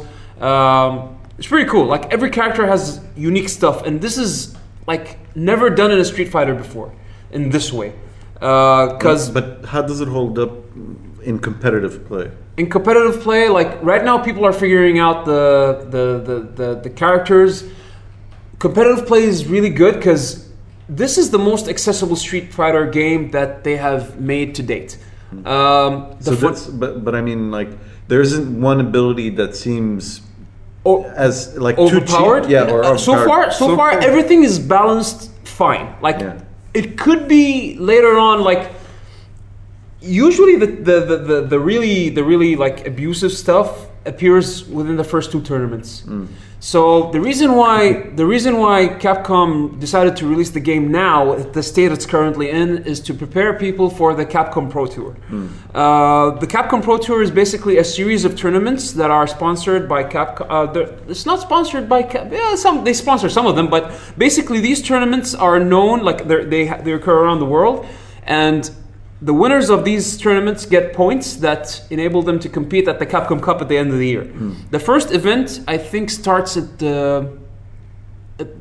early March, I think. And they release the game in order to give people time to get acquainted with it and to practice in order to compete at the Capcom Pro Tour. Or the Capcom Pro Tour events, the qualifiers. So watch out for the first couple of tournaments. Because usually, if there was something broken in the game, or there's something or a character that is like abnormally overpowered, like Sagat was in Vanilla Street Fighter 4, you will find out in the tournaments. But so far, like the Japanese top players have announced their main characters. Yeah, I saw that list. And not a single one of them was repeated. Like seriously? Everyone, Daigo was playing Ryu, and he's exploring Nash. You have Tokido, which is another like huge player in Japan. He's known for playing Akuma, but Akuma's not in the game. So I was surprised that he's picking Dalsum, like he's maining Dalsum. Dalsum in this. Dalsum is amazing in this game. Like, let me get into the visual aspect of the game in a bit. But yeah, basically players all over high-level players all over the world right now are playing like mini tournaments, and they're exploring the game and playing online, and it's interesting to see like how the game evolves over time. But basically, Capcom said there's not going to be any major rebalancing of the game until after Capcom Cup end of the year. Right. So they're going to release DLC. The game is a service now. It's going to be supported in a season-based. Like 2016 season is going to have 6 characters. Alex is going to be released next month. There's 2 ways to get Alex. You can either buy the season pass and get all the 6 characters and their premium content, their premium costumes. Or you can accumulate fight money in the game. So whenever you play online, or whenever you do like you play survival or whatever mode is in the game, you get fight money. And in the beginning of the game, when you play story mode and when you finish story mode and play a bit of survival, you could make enough money to buy Alex for free, to get Alex with fight money. But then it starts to trickle in really heavily, because one match online got me 50 fight money, like a win, got me 50 fight money. And it takes 100,000 to unlock a character. Whoa! But when you're done with story mode, like you pretty much get Alex for free if you do the basic stuff in the beginning of the game. So if you're someone who plays a lot of Street Fighter, you can pretty much get all the characters for free. I mean, 100,000 shouldn't take you that long to beat, because they're adding like a daily quest system. That's in the March update, where every day you can log into the game and you can do a daily quest, and it nets you a decent amount of fight money. So if you do that, plus play online a lot, you can pretty much get the entirety of Season 1 for free. What else? Premium costumes you can't get with fight money. You have to buy with Zenny. And Zenny is the other currency where it uses real money. So yeah. Like customs? Premium costumes. Which are basically like what costumes were before in Street Fighter 4. Next month we're going to get an update which adds 8-player lobbies, and Alex is a DLC character. They're going to add the classic arcade mode, which I think is a huge oversight. I can't believe they didn't include that in the game. They're also going to add story mode in June, and there's going to be a new character every month except for June, up until September, where they're going to introduce a new character. And basically from September to December, there's like a 3-month gap here where people can finally get used to playing all the characters and play the Capcom Cup. It's going to be an interesting year for the game. It got really destroyed by reviews at its current state, because I wouldn't say it got destroyed, but I mean it Steam reviews at least, because Steam reviews. User reviews. Yeah, user reviews. But general the general outlets are giving it 7s and 8s, some of them 9s, but it's justifiable. I totally agree with people. If you're a casual player who enjoys Street Fighter for the single player stuff, don't buy it now. Yeah. I'm gonna be frank. I'm a huge Street Fighter fan. I'm a huge Street Fighter player, and I wouldn't recommend the game at its current state for people who are just gonna casually play it. There's not much for you right now. Maybe with the March update, with the trials and challenge modes and stuff like that, you could get more out of the game. But I'd say wait until June to get the story mode and all the other stuff patched in before you drop the money and get Street Fighter. But as a game, as gameplay wise and visually, it's stunning. Yeah, I mean, my only annoyance with the game, I only played it once for a couple of hours with my brother. I find it annoying that it's always online. We were playing versus mode offline, me against my brother, and it booted us out. It's not. This is the misconception. It's not always online. You log into the servers in the beginning of the game. That's true. And if you disconnect, it drops you back to the main menu wherever you are from the screen. But technically, it's always online. No. But when you're offline, when you're off the servers, this doesn't happen. Yeah, because you're offline. So just disconnect your Wi-Fi from your PlayStation. But that bothers you. It's technically always online then. See, there's a reason. There's a good reason to that. There's a good reason. I understand why, because I saw how the system worked, but I feel I wish it was a separate option. You know what I mean? When you first start the game, do you want to play online? Yeah, you want to just log in? Yeah, or something just have it as a choice, because it took about from when we first started the game to get into a versus game, it took 10 minutes. Yeah. When we first booted up the game, because you had to go through a tutorial. The tutorial, which you could skip, but there's annoying the 2D crappy art stuff in between. Yeah. And then on top of that, it had to connect to the server, and because the server was being slow, it took a couple of minutes. And then, Yeah, it's a slow and start. then the menu itself, like we expected, because I mean, me and my brother are casual Street Fighter players. I mean, we've been playing Street Fighter since the Super Nintendo Street Fighter, but I mean, You only played it like for fun. yeah, Yeah. So we expected to see like story mode, versus mode, Yeah. online mode, you know, like the options. Instead, we got like this huge screen with like the map of the world and like it was. That's why I said like if you're more of a casual player, there's nothing much for you at the moment. Unless you have a brother to play with or a sister. Or well, if you Or have friends. if you have people to play with Or locally, son. yeah, Yeah, if you have people to play with locally, yeah, if yeah. you're interested in the verses of the game, like in the fighting aspect of it, Because it's a really good fighting it's game. solid And it's very easy to get into. Like we discussed this like a bit. Like Shoryukens are so easy to do now. even like combos, like Yeah. they deliberately made the system simpler. Yeah. like I the mean, 'cause I barrier to remember- entry is very low now. Because I used to be able to do Shoryukens before, but it used to take me like one or two tries. Yeah. Now, like when I saw the command list and I saw the new direction for Shoryuken, I was able to do it in my first try that I got. It's the same direction. It's just more tolerant of input. Yeah. They gave you more time because I felt that this Street Fighter 5 is a little slower than 4. It's actually the same speed. No, I felt slower. But actually, okay, let me rephrase it. When you hit your opponent, it's like freeze for a split second. Okay, you know? the impact of the hit is different. It feels different. Yeah. So it gives you more time to like put more commands in your controller, you know. So it felt slower that you can make more. You can give you more time to think what you want to do. Yeah, I understand. I understand Yeah. where you're trying to get to.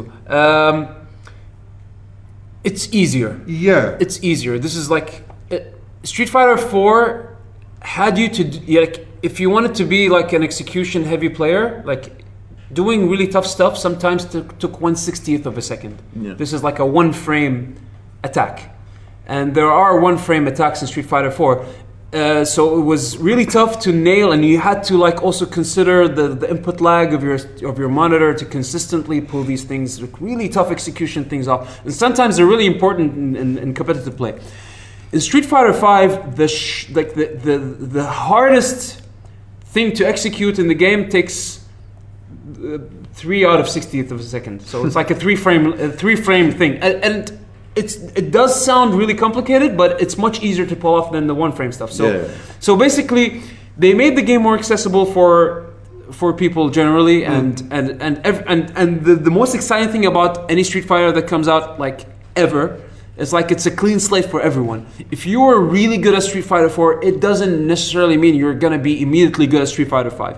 Like one of the main challenges for me as a Street Fighter 4 player going into Street Fighter 5 and like seeing how they designed the game is getting to like get past my like the bad habits that I built with Street Fighter 4, picked up with Street Fighter 4, doesn't work in Street Fighter 5. So I have to relearn everything. So, but this is basically it. It's online is working fine now, sort of. So let's move on. Well, hold on, before we. That's all I have to say about Street Fighter at the moment. I just want to mention that new character in Street Fighter 5, the Middle Eastern dude. What's his name? Oh, Rashid. Rashid. He's actually pretty good. He's cool. Yeah, no, and his moves are great. Yeah, he's like a parkour sort of like character. Yeah. And he uses his tornadoes to. We didn't talk about the characters as well. Yeah, I know. But But it was gonna take us forever. Yeah, but I mean, I just wanted to point him out, since I mean, like we are like in the Middle The East. new characters that they introduced are really cool, and the redesigns that they made for some of them are also pretty cool. Like they didn't go wrong in these aspects. Yeah. It's just the I don't know what they call it, the logistics of the game that messed it up for them. But I mean, it's specifically about Rashid. It's nice that he's not like stereotypical like Arab. Like he's a cool. He's a cool character. He's a He's cool not character that's into social media, and also happens to be like a tornado summoning parkour dude. It's weird. It's Street Fighter. That's it still has a quirkiness of a Street Fighter game.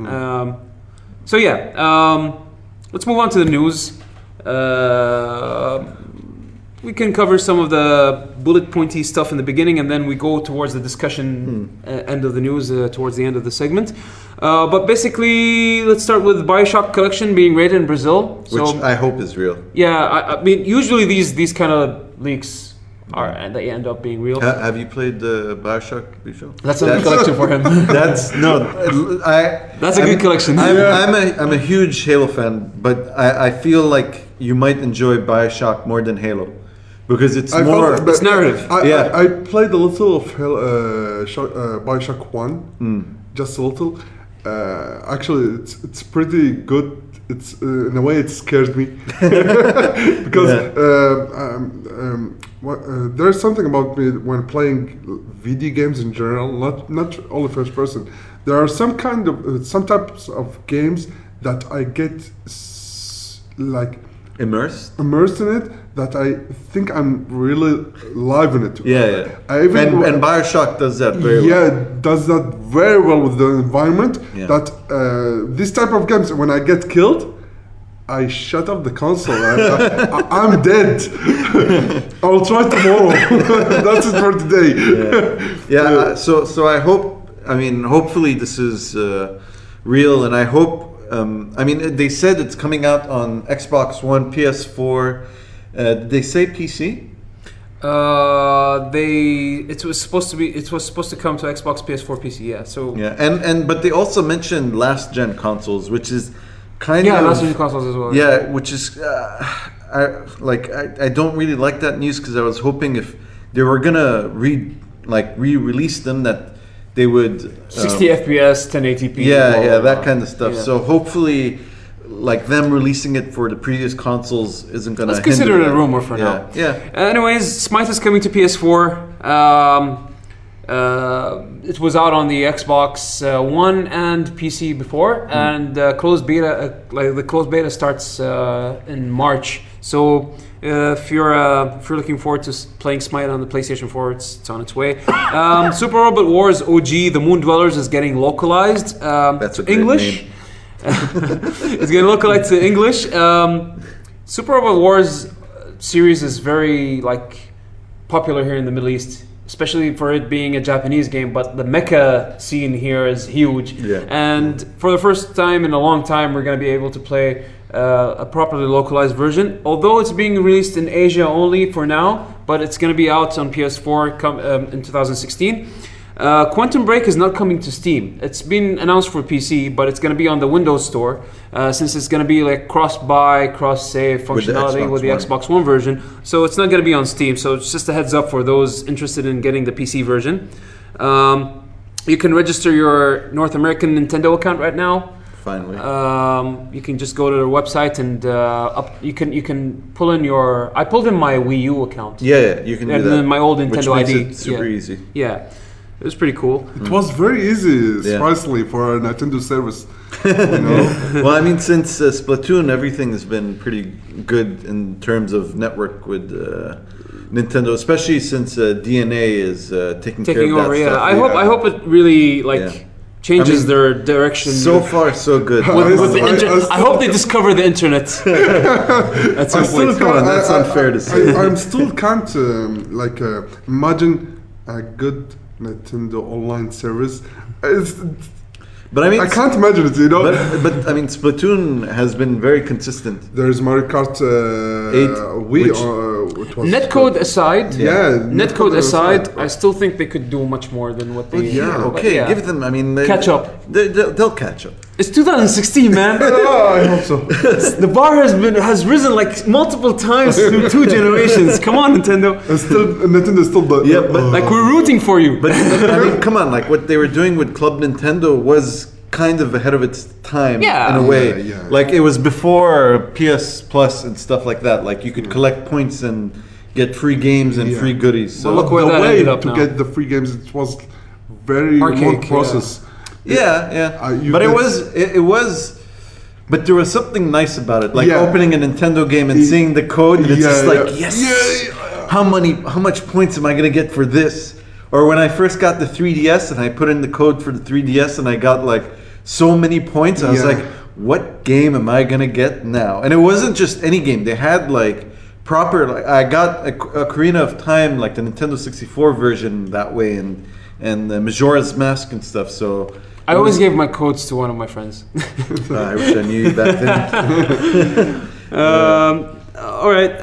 So Kojima got a Lifetime Achievement Award at the DICE Awards. Yeah. Guillermo del Toro got on stage and he gave a nice speech about Kojima and is like, I'd do anything with Kojima.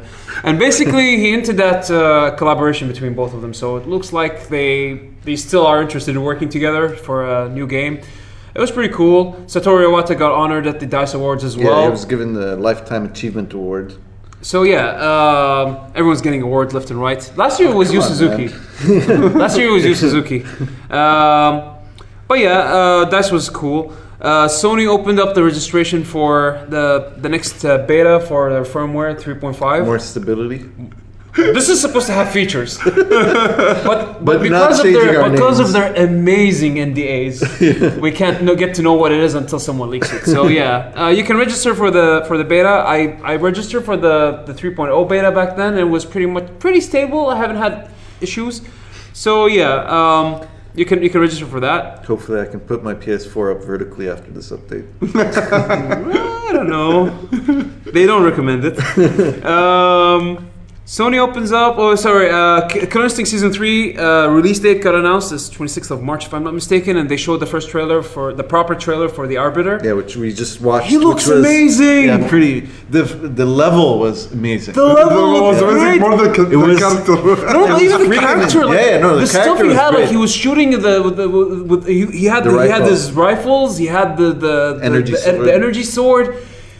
But the level looked freaking intense. Yeah. Like if that's how the level is when you're actually fighting, like I'm gonna keep it's a battlefield. Yeah. All of the trailers they've shown for levels before, they all delivered that way. Yeah. So yeah, it looked great. It's gonna be the second guest character in the game because we already know that Rash from Battletoads is gonna make the cut. Like this is really like I'm itching to get an Xbox now. You can get on PC if you have, but you don't have a gaming PC, right? I don't really like. It's gonna be out on PC as well, and it's gonna have cross-play. Yeah. So much like Street Fighter, which I forgot to mention, and Street Fighter 5, like the PC version can play with the PS4. It's gonna be the same with Killer Instinct when it's out on PC as well. And Killer Instinct is actually a test case for what Street Fighter is gonna be like in the future because it's also been updated seasonally, and yeah. Black Ops 3 got a multiplayer-only version on Steam that costs $15. They're calling it a starter pack, and I think it's only for a limited time. They're testing it out. It's not bad. It's a cool deal, like $15 for ranked matches, for ranked mode, and you get to play I think all of the modes, but only ranked. You can't have custom games and stuff like that. $15 is a pretty good deal if you're only into the multiplayer. Yeah. But I think it's only for a limited time. I wonder if it's gonna stick around for long. If you pre-order Dark Souls 3 on Xbox One, you get Dark Souls the 360 version via backwards compatibility. It seems that's another reason I want to get an Xbox because they're starting to do that a lot. Yeah, their backwards compatibility stuff on the Xbox sounds amazing. Rainbow Six, I think you got Rainbow Six Vegas, Gears 1 of and 2. Gears of War, you got the old stuff. I think there was a recent game as well that they Fallout 3. Fallout 3. Yeah. Have you experienced it, by the way, or have you not tried this? The backwards. Yeah, it works great. I haven't had any problems with it. And what's great is that it's also the same Xbox Live. Yeah. The only gripe I have is that fighting games in the future, I don't know how they're definitely not gonna support the old arcade sticks. So I'm hoping that they patch in support for the Mad Catz Tournament Edition 2 that I have for the Xbox One. For what? For like fighting games, Xbox 360 fighting games. Like because they were testing a while back some games that weren't officially out for sale, but one of them was Red Dead Redemption. And the other was like Tekken Tag Tournament 2. Yeah. And you can't use your you can't use your Xbox One arcade stick with Oh, that. So that- I that- hope that they sort of I hope compatibility, they add that in the future. Because I have a lot of fighting games on Xbox 360 and I hope I can like somehow play them again. Which is weird because PS3 arcade sticks work on the PS4. With a caveat. Oh. You have to have the DualShock 4 working, and also not all the sticks work, as far as I know. But Mad Cat's sticks work, and the Hori sticks work, so you should be fine. On PC, you have to have X-input compatible arcade sticks. So basically, Xbox 360 arcade sticks worked out of the bat. If you have a PS4 or PS3 arcade stick, you have to download the software called X360CE and So it's a convert it. But Capcom said they will. convoluted Yeah, process. Capcom said they will patch in direct input. So Yeah. in the future, everything will work fine. Let's go to the next bit of news. Chris Schlurf, who is I hope I didn't butcher his name. He's the lead writer for Mass Effect Andromeda. He left BioWare now to work with Bungie. Makes sense. Yeah, The he games- finished writing. Yeah, He's finished writing. so pretty much end of contract, and Yeah. he's working at Bungie to save Destiny, I bet. So from a space game to another space game, very funny. Halo 5 microtransactions have generated at least $1.5 million, and this money is going towards the Halo World Championships. So it's basically being dumped into the prize pool, which is pretty cool, supporting the community. And that the way. prize pool is $2.5 million. So. It started at 1 million. Yeah. But then whatever money they made, because they did this with Killer Instinct as well. They made something like part of the microtransactions like go towards the prize pool for the tournaments. What are we looking at here? Destiny plans have sort of been leaked. There was an investors call for Activision a while back, and there was some like whispers of how Bungie is gonna take care of Destiny content for this year and beyond. So they were like, the gist of it is that they're gonna concentrate on making live events, as well as they hinted at an expansion for this year, and then the actual sequel next year. All right. So if you're looking forward to Destiny content, I guess you got that. Yeah. Ubisoft may be using their new engine, the Snowdrop engine that was used to create the Division, for their future games. And this is pretty cool news, because the engine looks amazing. Yeah, I can't wait. I mean, if they can make an Assassin's Creed game using this engine, like it's going to be pretty fantastic. Especially because, I mean, Assassin's Creed Syndicate looked great already. So, like, I'm looking forward to what they're capable of using. Speaking of Assassin's Creed, there's not going to be an Assassin's Creed this year, and in the future they're thinking of making Assassin's Creed once every 2 years. Once every 2 years. Yeah. So Well, it's good. yeah, that's good news. Take a break. Especially- take a break. And for those of you who haven't played Assassin's Creed Syndicate, play it. You have more time I'm actually thinking of checking Yeah, it out. you should. I should get your copy. You should. I'll give you The one. list is so long. Of games to play. Oh. Well, you're not gonna one have to here. worry. Yeah, you have to worry about Not Assassin's just Creed about, this year. it's not just about Assassin's Creed. Don't worry, I have a giant backlog too. I'm You keep buying games and like and not finishing any of the games you're Yeah, playing. I stopped buying. Yeah, me too. I can't. mean, like I have like when we go to the hub or if I see like a deal on an online store, I have this itch and like a voice in the back of my head that just says, "Buy." I'm training Buy this myself. I'm game. training myself If to it's a good resist this. deal, Yeah. go for it. But it's the same price. Why buy it now? Okay, Yeah. leave it later. I have so many games to finish first. Yeah, And they're getting really good with like digital deals right now. Yeah. 'Cause, That's the thing. There's always I could a just good skip deal. on a game that is not really that important in my priority list and just get it down the line Like- for cheap. For instance, I've been a fan of Battlefield for a while since Battlefield Two Bad Company 2. Bad Company too. Yeah, on the Xbox 360, which was amazing. Recently, they've been having deals for the Battlefield series on the PS4, and I'm not sure about the Xbox, but from my experience on PS4, and you could buy the. It was. I think the same deal was on Xbox as well. You could buy the season pass. It's called the premium edition for like. It was like $23. It was ridiculous. Yeah. So I was like, okay, like I wasn't planning on buying it, but I saw it and I was like, it's $23. It's all the expansions, It's an awesome game. and it's a great game. It's still an fixed, awesome game. Yeah, they fixed all its issues. They balanced the game. And it's supported. Like people are still playing it. Yeah, a lot of people are playing it. I was like, all right, whatever. I'll just get it. Forgetting that I still haven't upgraded my hard drive on my PS4, which is still 500 gigabytes. Game's like 80 gigs now. So I was like, I was like, before I purchased it, I was like, let me check how big the game is. And I checked the file size on the store and it said 25 gigabytes. And dumb me, for some odd reason, thought it was 25 gigabytes for the main game plus the expansion packs. Sure. So I bought the game and I put my PS4 on rest mode and I was like, I'll check tomorrow morning how the download's going. I wake up the next morning, I switch on my PS4, it's like unable to download, unable to download, unable to download. I was like what the hell? Like I had at least like 70 gigabytes free, like what's going on? I check, it downloaded the main game. And then there was like 5 expansion packs. Each expansion pack ranges from 2 gigabytes to I think 8 gigabytes. And I was like, oh, crap. They don't use those assets. They don't reuse them. Like, yeah.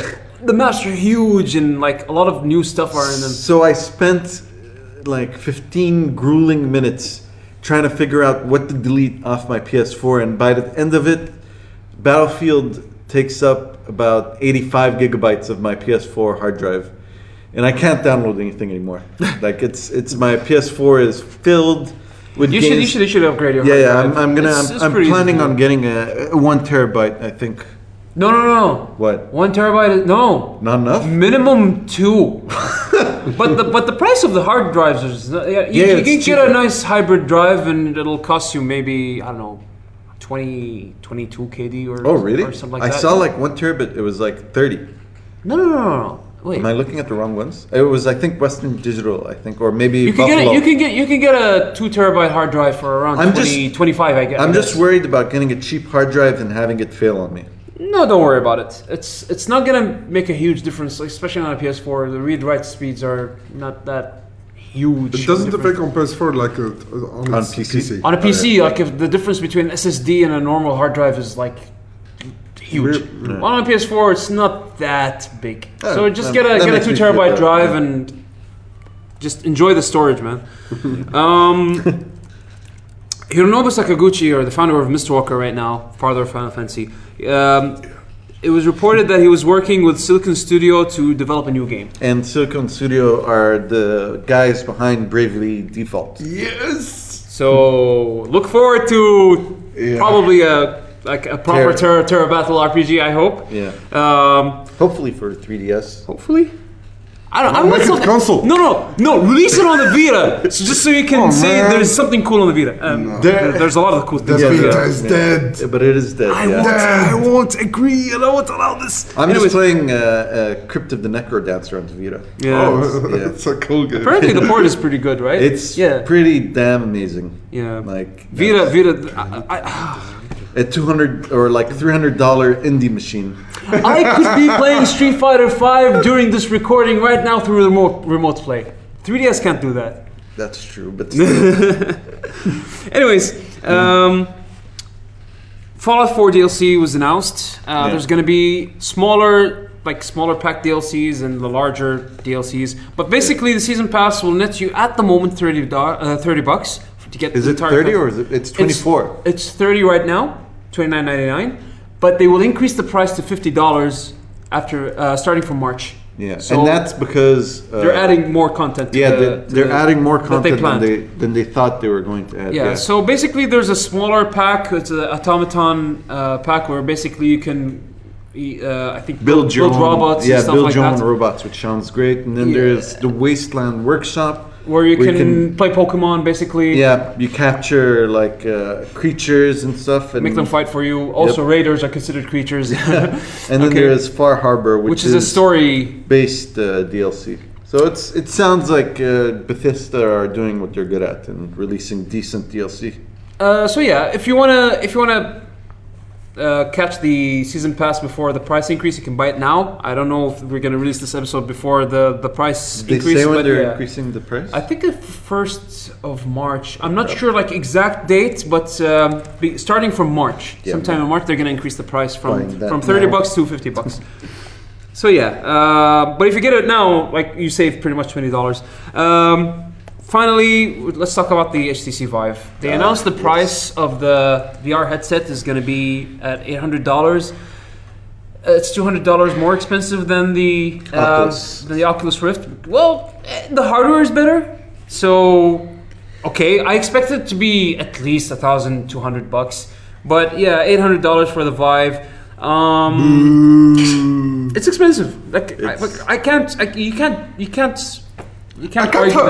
have fun paying $800. See, it's $800 plus you need to have a beefy PC. Yeah. So the I barrier mean, for entry is huge. like we were saying earlier, like Sony, like the ball is in Sony's court right now. Like Sony, if I were Sony, and obviously I'm not a businessman, so I have no idea what I'm talking about. But if I was Sony, I'd take a loss on the hardware and announce like $300 or something for the PSVR. Whoa, this is very cheap. That's the thing. It's actually not. Even $400 is still, I think, an okay price point to start with. Is Oculus 500 Oculus or is 600? 600? So you're still undercutting both. Yeah. You know, the thing Sony has for them at the moment is that they You don't have need like a buff PC to like. they play. have an install base of 40 million right now, I think. So 40 million people are ready to buy a headset and just plug in and play. I mean, they're not ready. I mean, No. it depends on the price. I mean, not Yeah, ready, I mean, not they're ready available. financially, Yeah, but they're but available. their setup is there. They're Their quote potential unquote, customers. Their quote unquote rig is ready. Yeah. You don't have to like go and buy a $2,000 desktop just to be ready for the technology. And on top of that, I mean, okay, with the Oculus, you need a really good PC. But with the Vive, it's not that you just need a good PC. You need a good PC and you need the space. Because Assuming if they the were software uses the motion, the room tracking. Yeah, thingy. I mean, okay, feature the that it has. Vive apparently has better hardware than the Oculus, but for a person like me who isn't super into VR but kind of interested, if I had a choice between the Oculus and the Vive, and I saw the prices and I saw what each was capable of, I'd probably end up with the Oculus just because of the price point. Because at the end of the day, I mean, even though the hardware is supposedly better with the Vive, it's $800. It's for games. Yeah, and it's I'm gonna not be for using like, it. And I'm gonna be using it for games. And how many developers are gonna take advantage of the Vive's gimmick, which is being able to move around the room? You know. See, this is the case right now for all VR headsets. Like you have to have software that you can lean on. Yeah. Which Because- I mean, Sony. This is something else Sony has supposedly should have an advantage with. You know. Yeah, because their hardware is going to be accessible to the most demographic. They have potentially 40 million customers to buy, who are ready to buy. They're not ready financially, but then again, ready technically, because a PS4 is all you need to run the PlayStation VR. Yeah. It's kind of similar to the 4K TVs. So many companies making 4K TVs, but there's no that much content of 4K. No, it's starting to become It's starting to more become, but it's kind standardized. of no. It's still far away. I think. No, it's still because far most away. phones now can film in 4K. You can Yeah, but create how your many- own 4K content. Yeah, but when you buy a 4K TV, I mean, You how want much to are you see- paying? No, And then- 4K TVs are pretty good priced now. Like we I bought know. a Okay, 4K TV with- for our with- Duania, like a 55 inch, and it costs us 400 KD. Okay, with good pretty price, what content you want to, what type of content there's that's viewed in 4K, except for your video recording, which is YouTube has you will- 4K content. Everyone's uploading in 4K. Yeah, but I mean, it's still not something that your everyday 4K, consumer. 4K Blu-ray is on its way. Yeah, but it's Oh. but it's still. I mean, like what I think Bisho's point is. for gaming. You mean? Yeah, for gaming and for your Unless you have every like person, a really good PC that can Yeah. run 4K comfortably. Yeah, then for the average person, a 4K TV isn't a worthy investment right now. No. But Yeah, it's exactly. it's priced well enough right now to future-proof your purchase. You know, Yeah. that's what I meant. Like I never bought my first HD TV was an HD ready 26-inch BenQ TV. Yeah, HD ready. It doesn't even do 1080p. And it cost me half the price of my current TV, which I bought at the time, a 50-inch. I have a 50-inch plasma Panasonic TV. I bought it for 500 KD, so that's roughly around. I want to say, do the conversion really quick. That's like, what, you're converting to euro? No, I don't know what the hell. KWD. There you go. All right. Let's do 500 KWD. So that's 1,670 US dollars at the time. Yeah. That's like maybe 2011 or something when I bought it. And at the time when I bought my small BenQ 26-inch, I pretty much say monitor at this point, it cost me half the price of this TV, 250 KD. So which is expensive. Still expensive. Yeah. But now you can get a 1080p display for like a fraction of this. Yeah. And 4K TVs are getting cheaper as well. Yeah. So I mean, it's a good in time. A few years. Maybe in a year you can get a 4K TV and future-proof your purchase. Yeah. You know, at a decent price. So the problem with VR right now is that there hasn't been. None of them launched yet as of this recording, and we haven't had a good or a bad example. Like. Yeah, I mean it's still too early it's to still judge. Speculation. Yeah. It's still purely speculation, and also you need to have the software that could sell the hardware as well. Because if you're not gonna make a good game to push your hardware, some other industry is gonna take over and prove that they can make use of this. Like I'm pretty sure the porn industry is interested in VR. No, I'm serious. No, I know. Because they have had impact before with like VHS and Betamax and Blu-ray and HD DVD. It's a serious topic. But it's funny. As hilarious as incredible as it sounds. If gaming doesn't pick up, other businesses will eventually or other industries will eventually find some kind of use for VR. Personally, I think it's still way too early for VR. I think VR. It's way too early for it to be mainstream. Yeah, but it's it's the early adopters that are gonna dictate how well it advances. But at the same time, all these companies need profit at the end of the day. Of course. But this is why big companies are doing it right now, because you have Sony, which is sort of financially picking themselves up right now. You have Valve and HTC. HTC as a company is not that great financially, but Valve has a ton of money, and they can invest. And then you have Facebook investing in Oculus.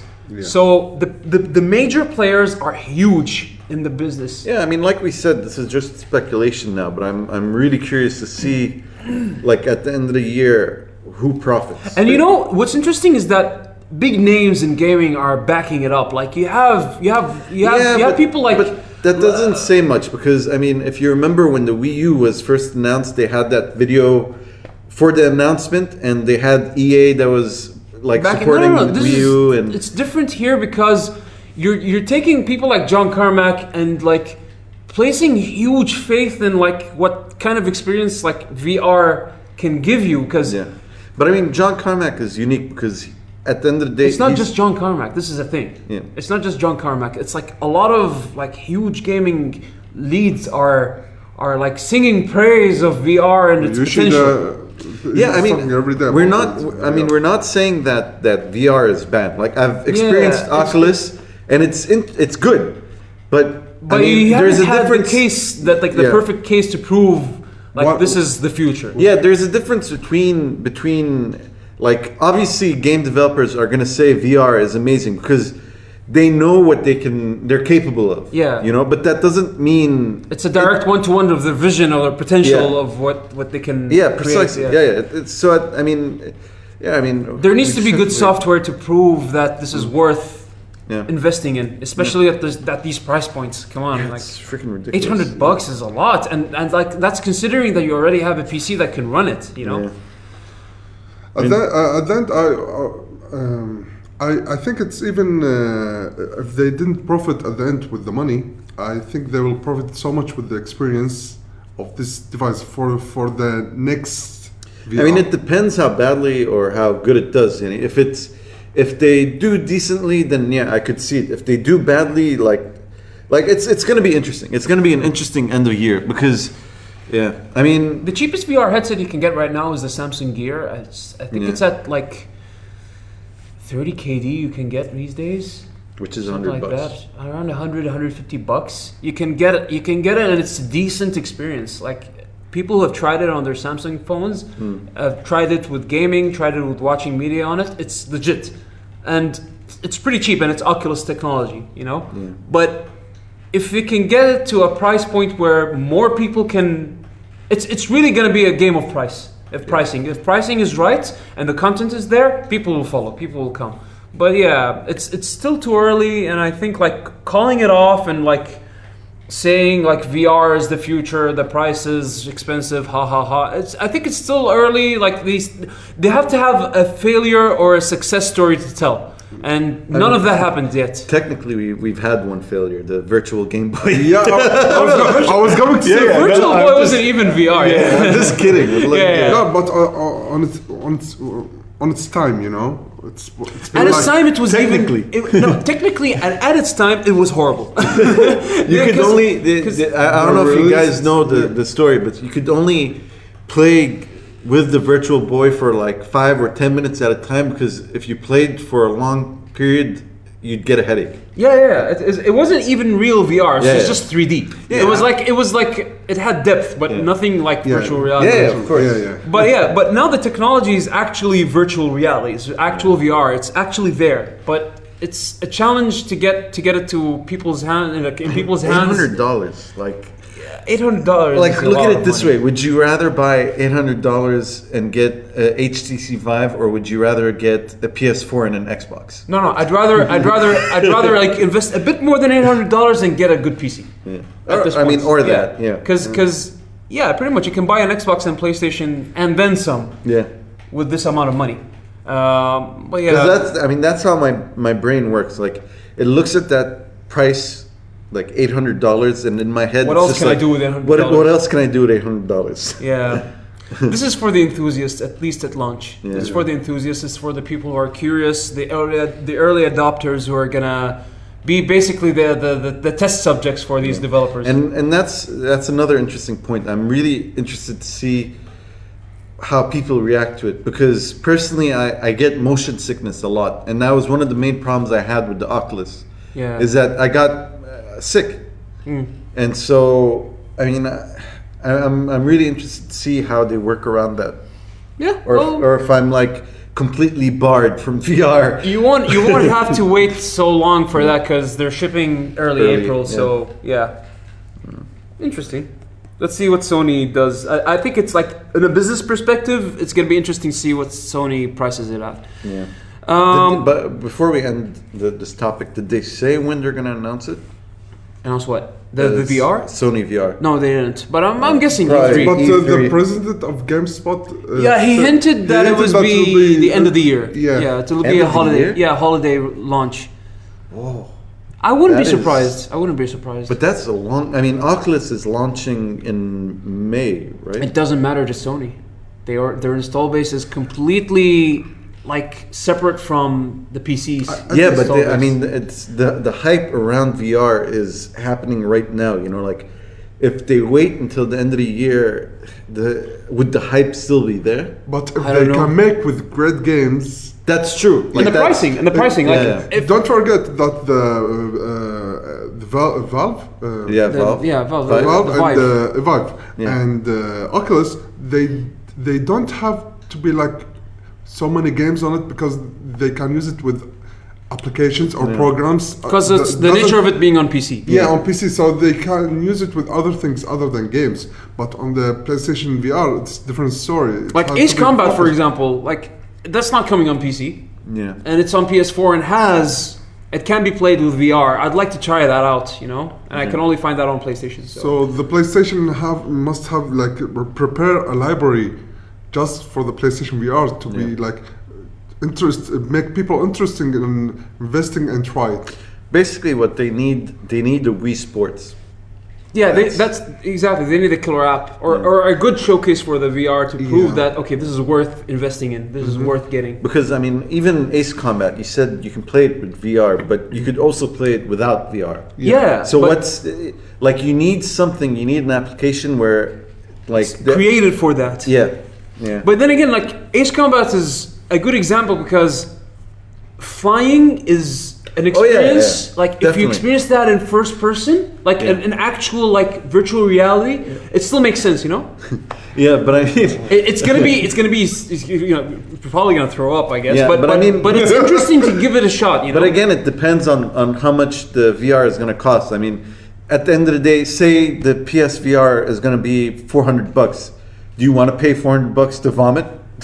Yes. I would pay $400 than pay $800. Yeah. Well, yeah. But yeah, here's the thing, like with deals and stuff like that, it could probably like compete. With Yeah, pricing. I'm sure there's going to be a bundle eventually. Yeah. So Yeah. I think like it's as you said at the start of this discussion, like it's the ball's in Sony's field right now. Yeah. They have an advantage to undercut everyone. Yeah. And they have the install base to sell it to. So, well, it's going to be interesting. It's going to be an interesting year. Another interesting aspect, I know we're running out of time, but it's something I was wondering is,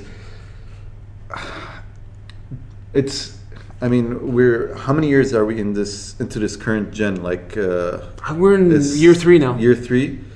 It's pretty known that the consoles aren't that powerful. No, or not as this generation is very underwhelming. Yeah.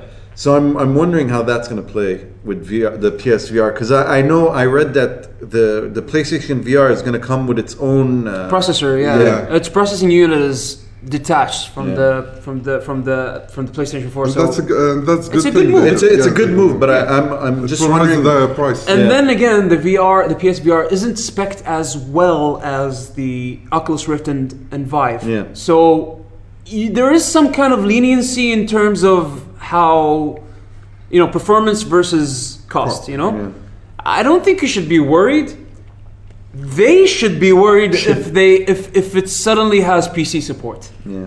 Because for 400, let's assume like it's gonna be $400. For $400, I can buy a PlayStation VR, which I can hook into a PC, and I can use it also for a PlayStation. So I have more like applications. Like I can use it for more things, you know. Yeah. But then again, But this is fan fiction. I'm just saying. Yeah, we have to. At the end of the day, we have to see how it performs. I mean, maybe it performs like crap, and like investing in an Oculus would be. From what people have tried in show floors, they've been praising the PlayStation VR. Yeah, but I mean, there's a difference between the show floor and your home. And your home, exactly. And what things could change from like demos to final products. Yeah. We'll see what happens this year. It's going to be interesting. Lots of new stuff. Yeah. Okay, so that's the end for news. I think we might have room for one small topic. Do you want to do it? We can save it for the next episode. I mean, we're past 2 hours now. Yeah, let's just save it for next time. Yeah, we'll save it for next time. I think we can just end the episode here. If you have any suggestions or comments, please leave us an email at info@luckygg.com or in the comment sections of the post which you can find at luckygg.com or at 2:48 a.m. I think Patrick will be posting a link there. You can subscribe to us, hopefully on iTunes. We'll figure that out very soon. And also we're gonna post the new feed. You can look for us at Double Jump, hopefully in any podcast catcher app like Pocket Casts on iOS or Android or the equivalent to those. You can follow me at Twitter at Yakub_H. Patrick is Pat_Mahul, MAKHOUL. And Bishu at Bashabishu. Chat with us on Twitter. We always like to discuss things with everyone. I mean, I always reply. Thank you for listening. We'll see you, inshallah, in a week, hopefully. Hopefully in a week, or whenever we have enough content to share with you guys. We hope you enjoyed the episode, and see you next time. Good night. Bye bye.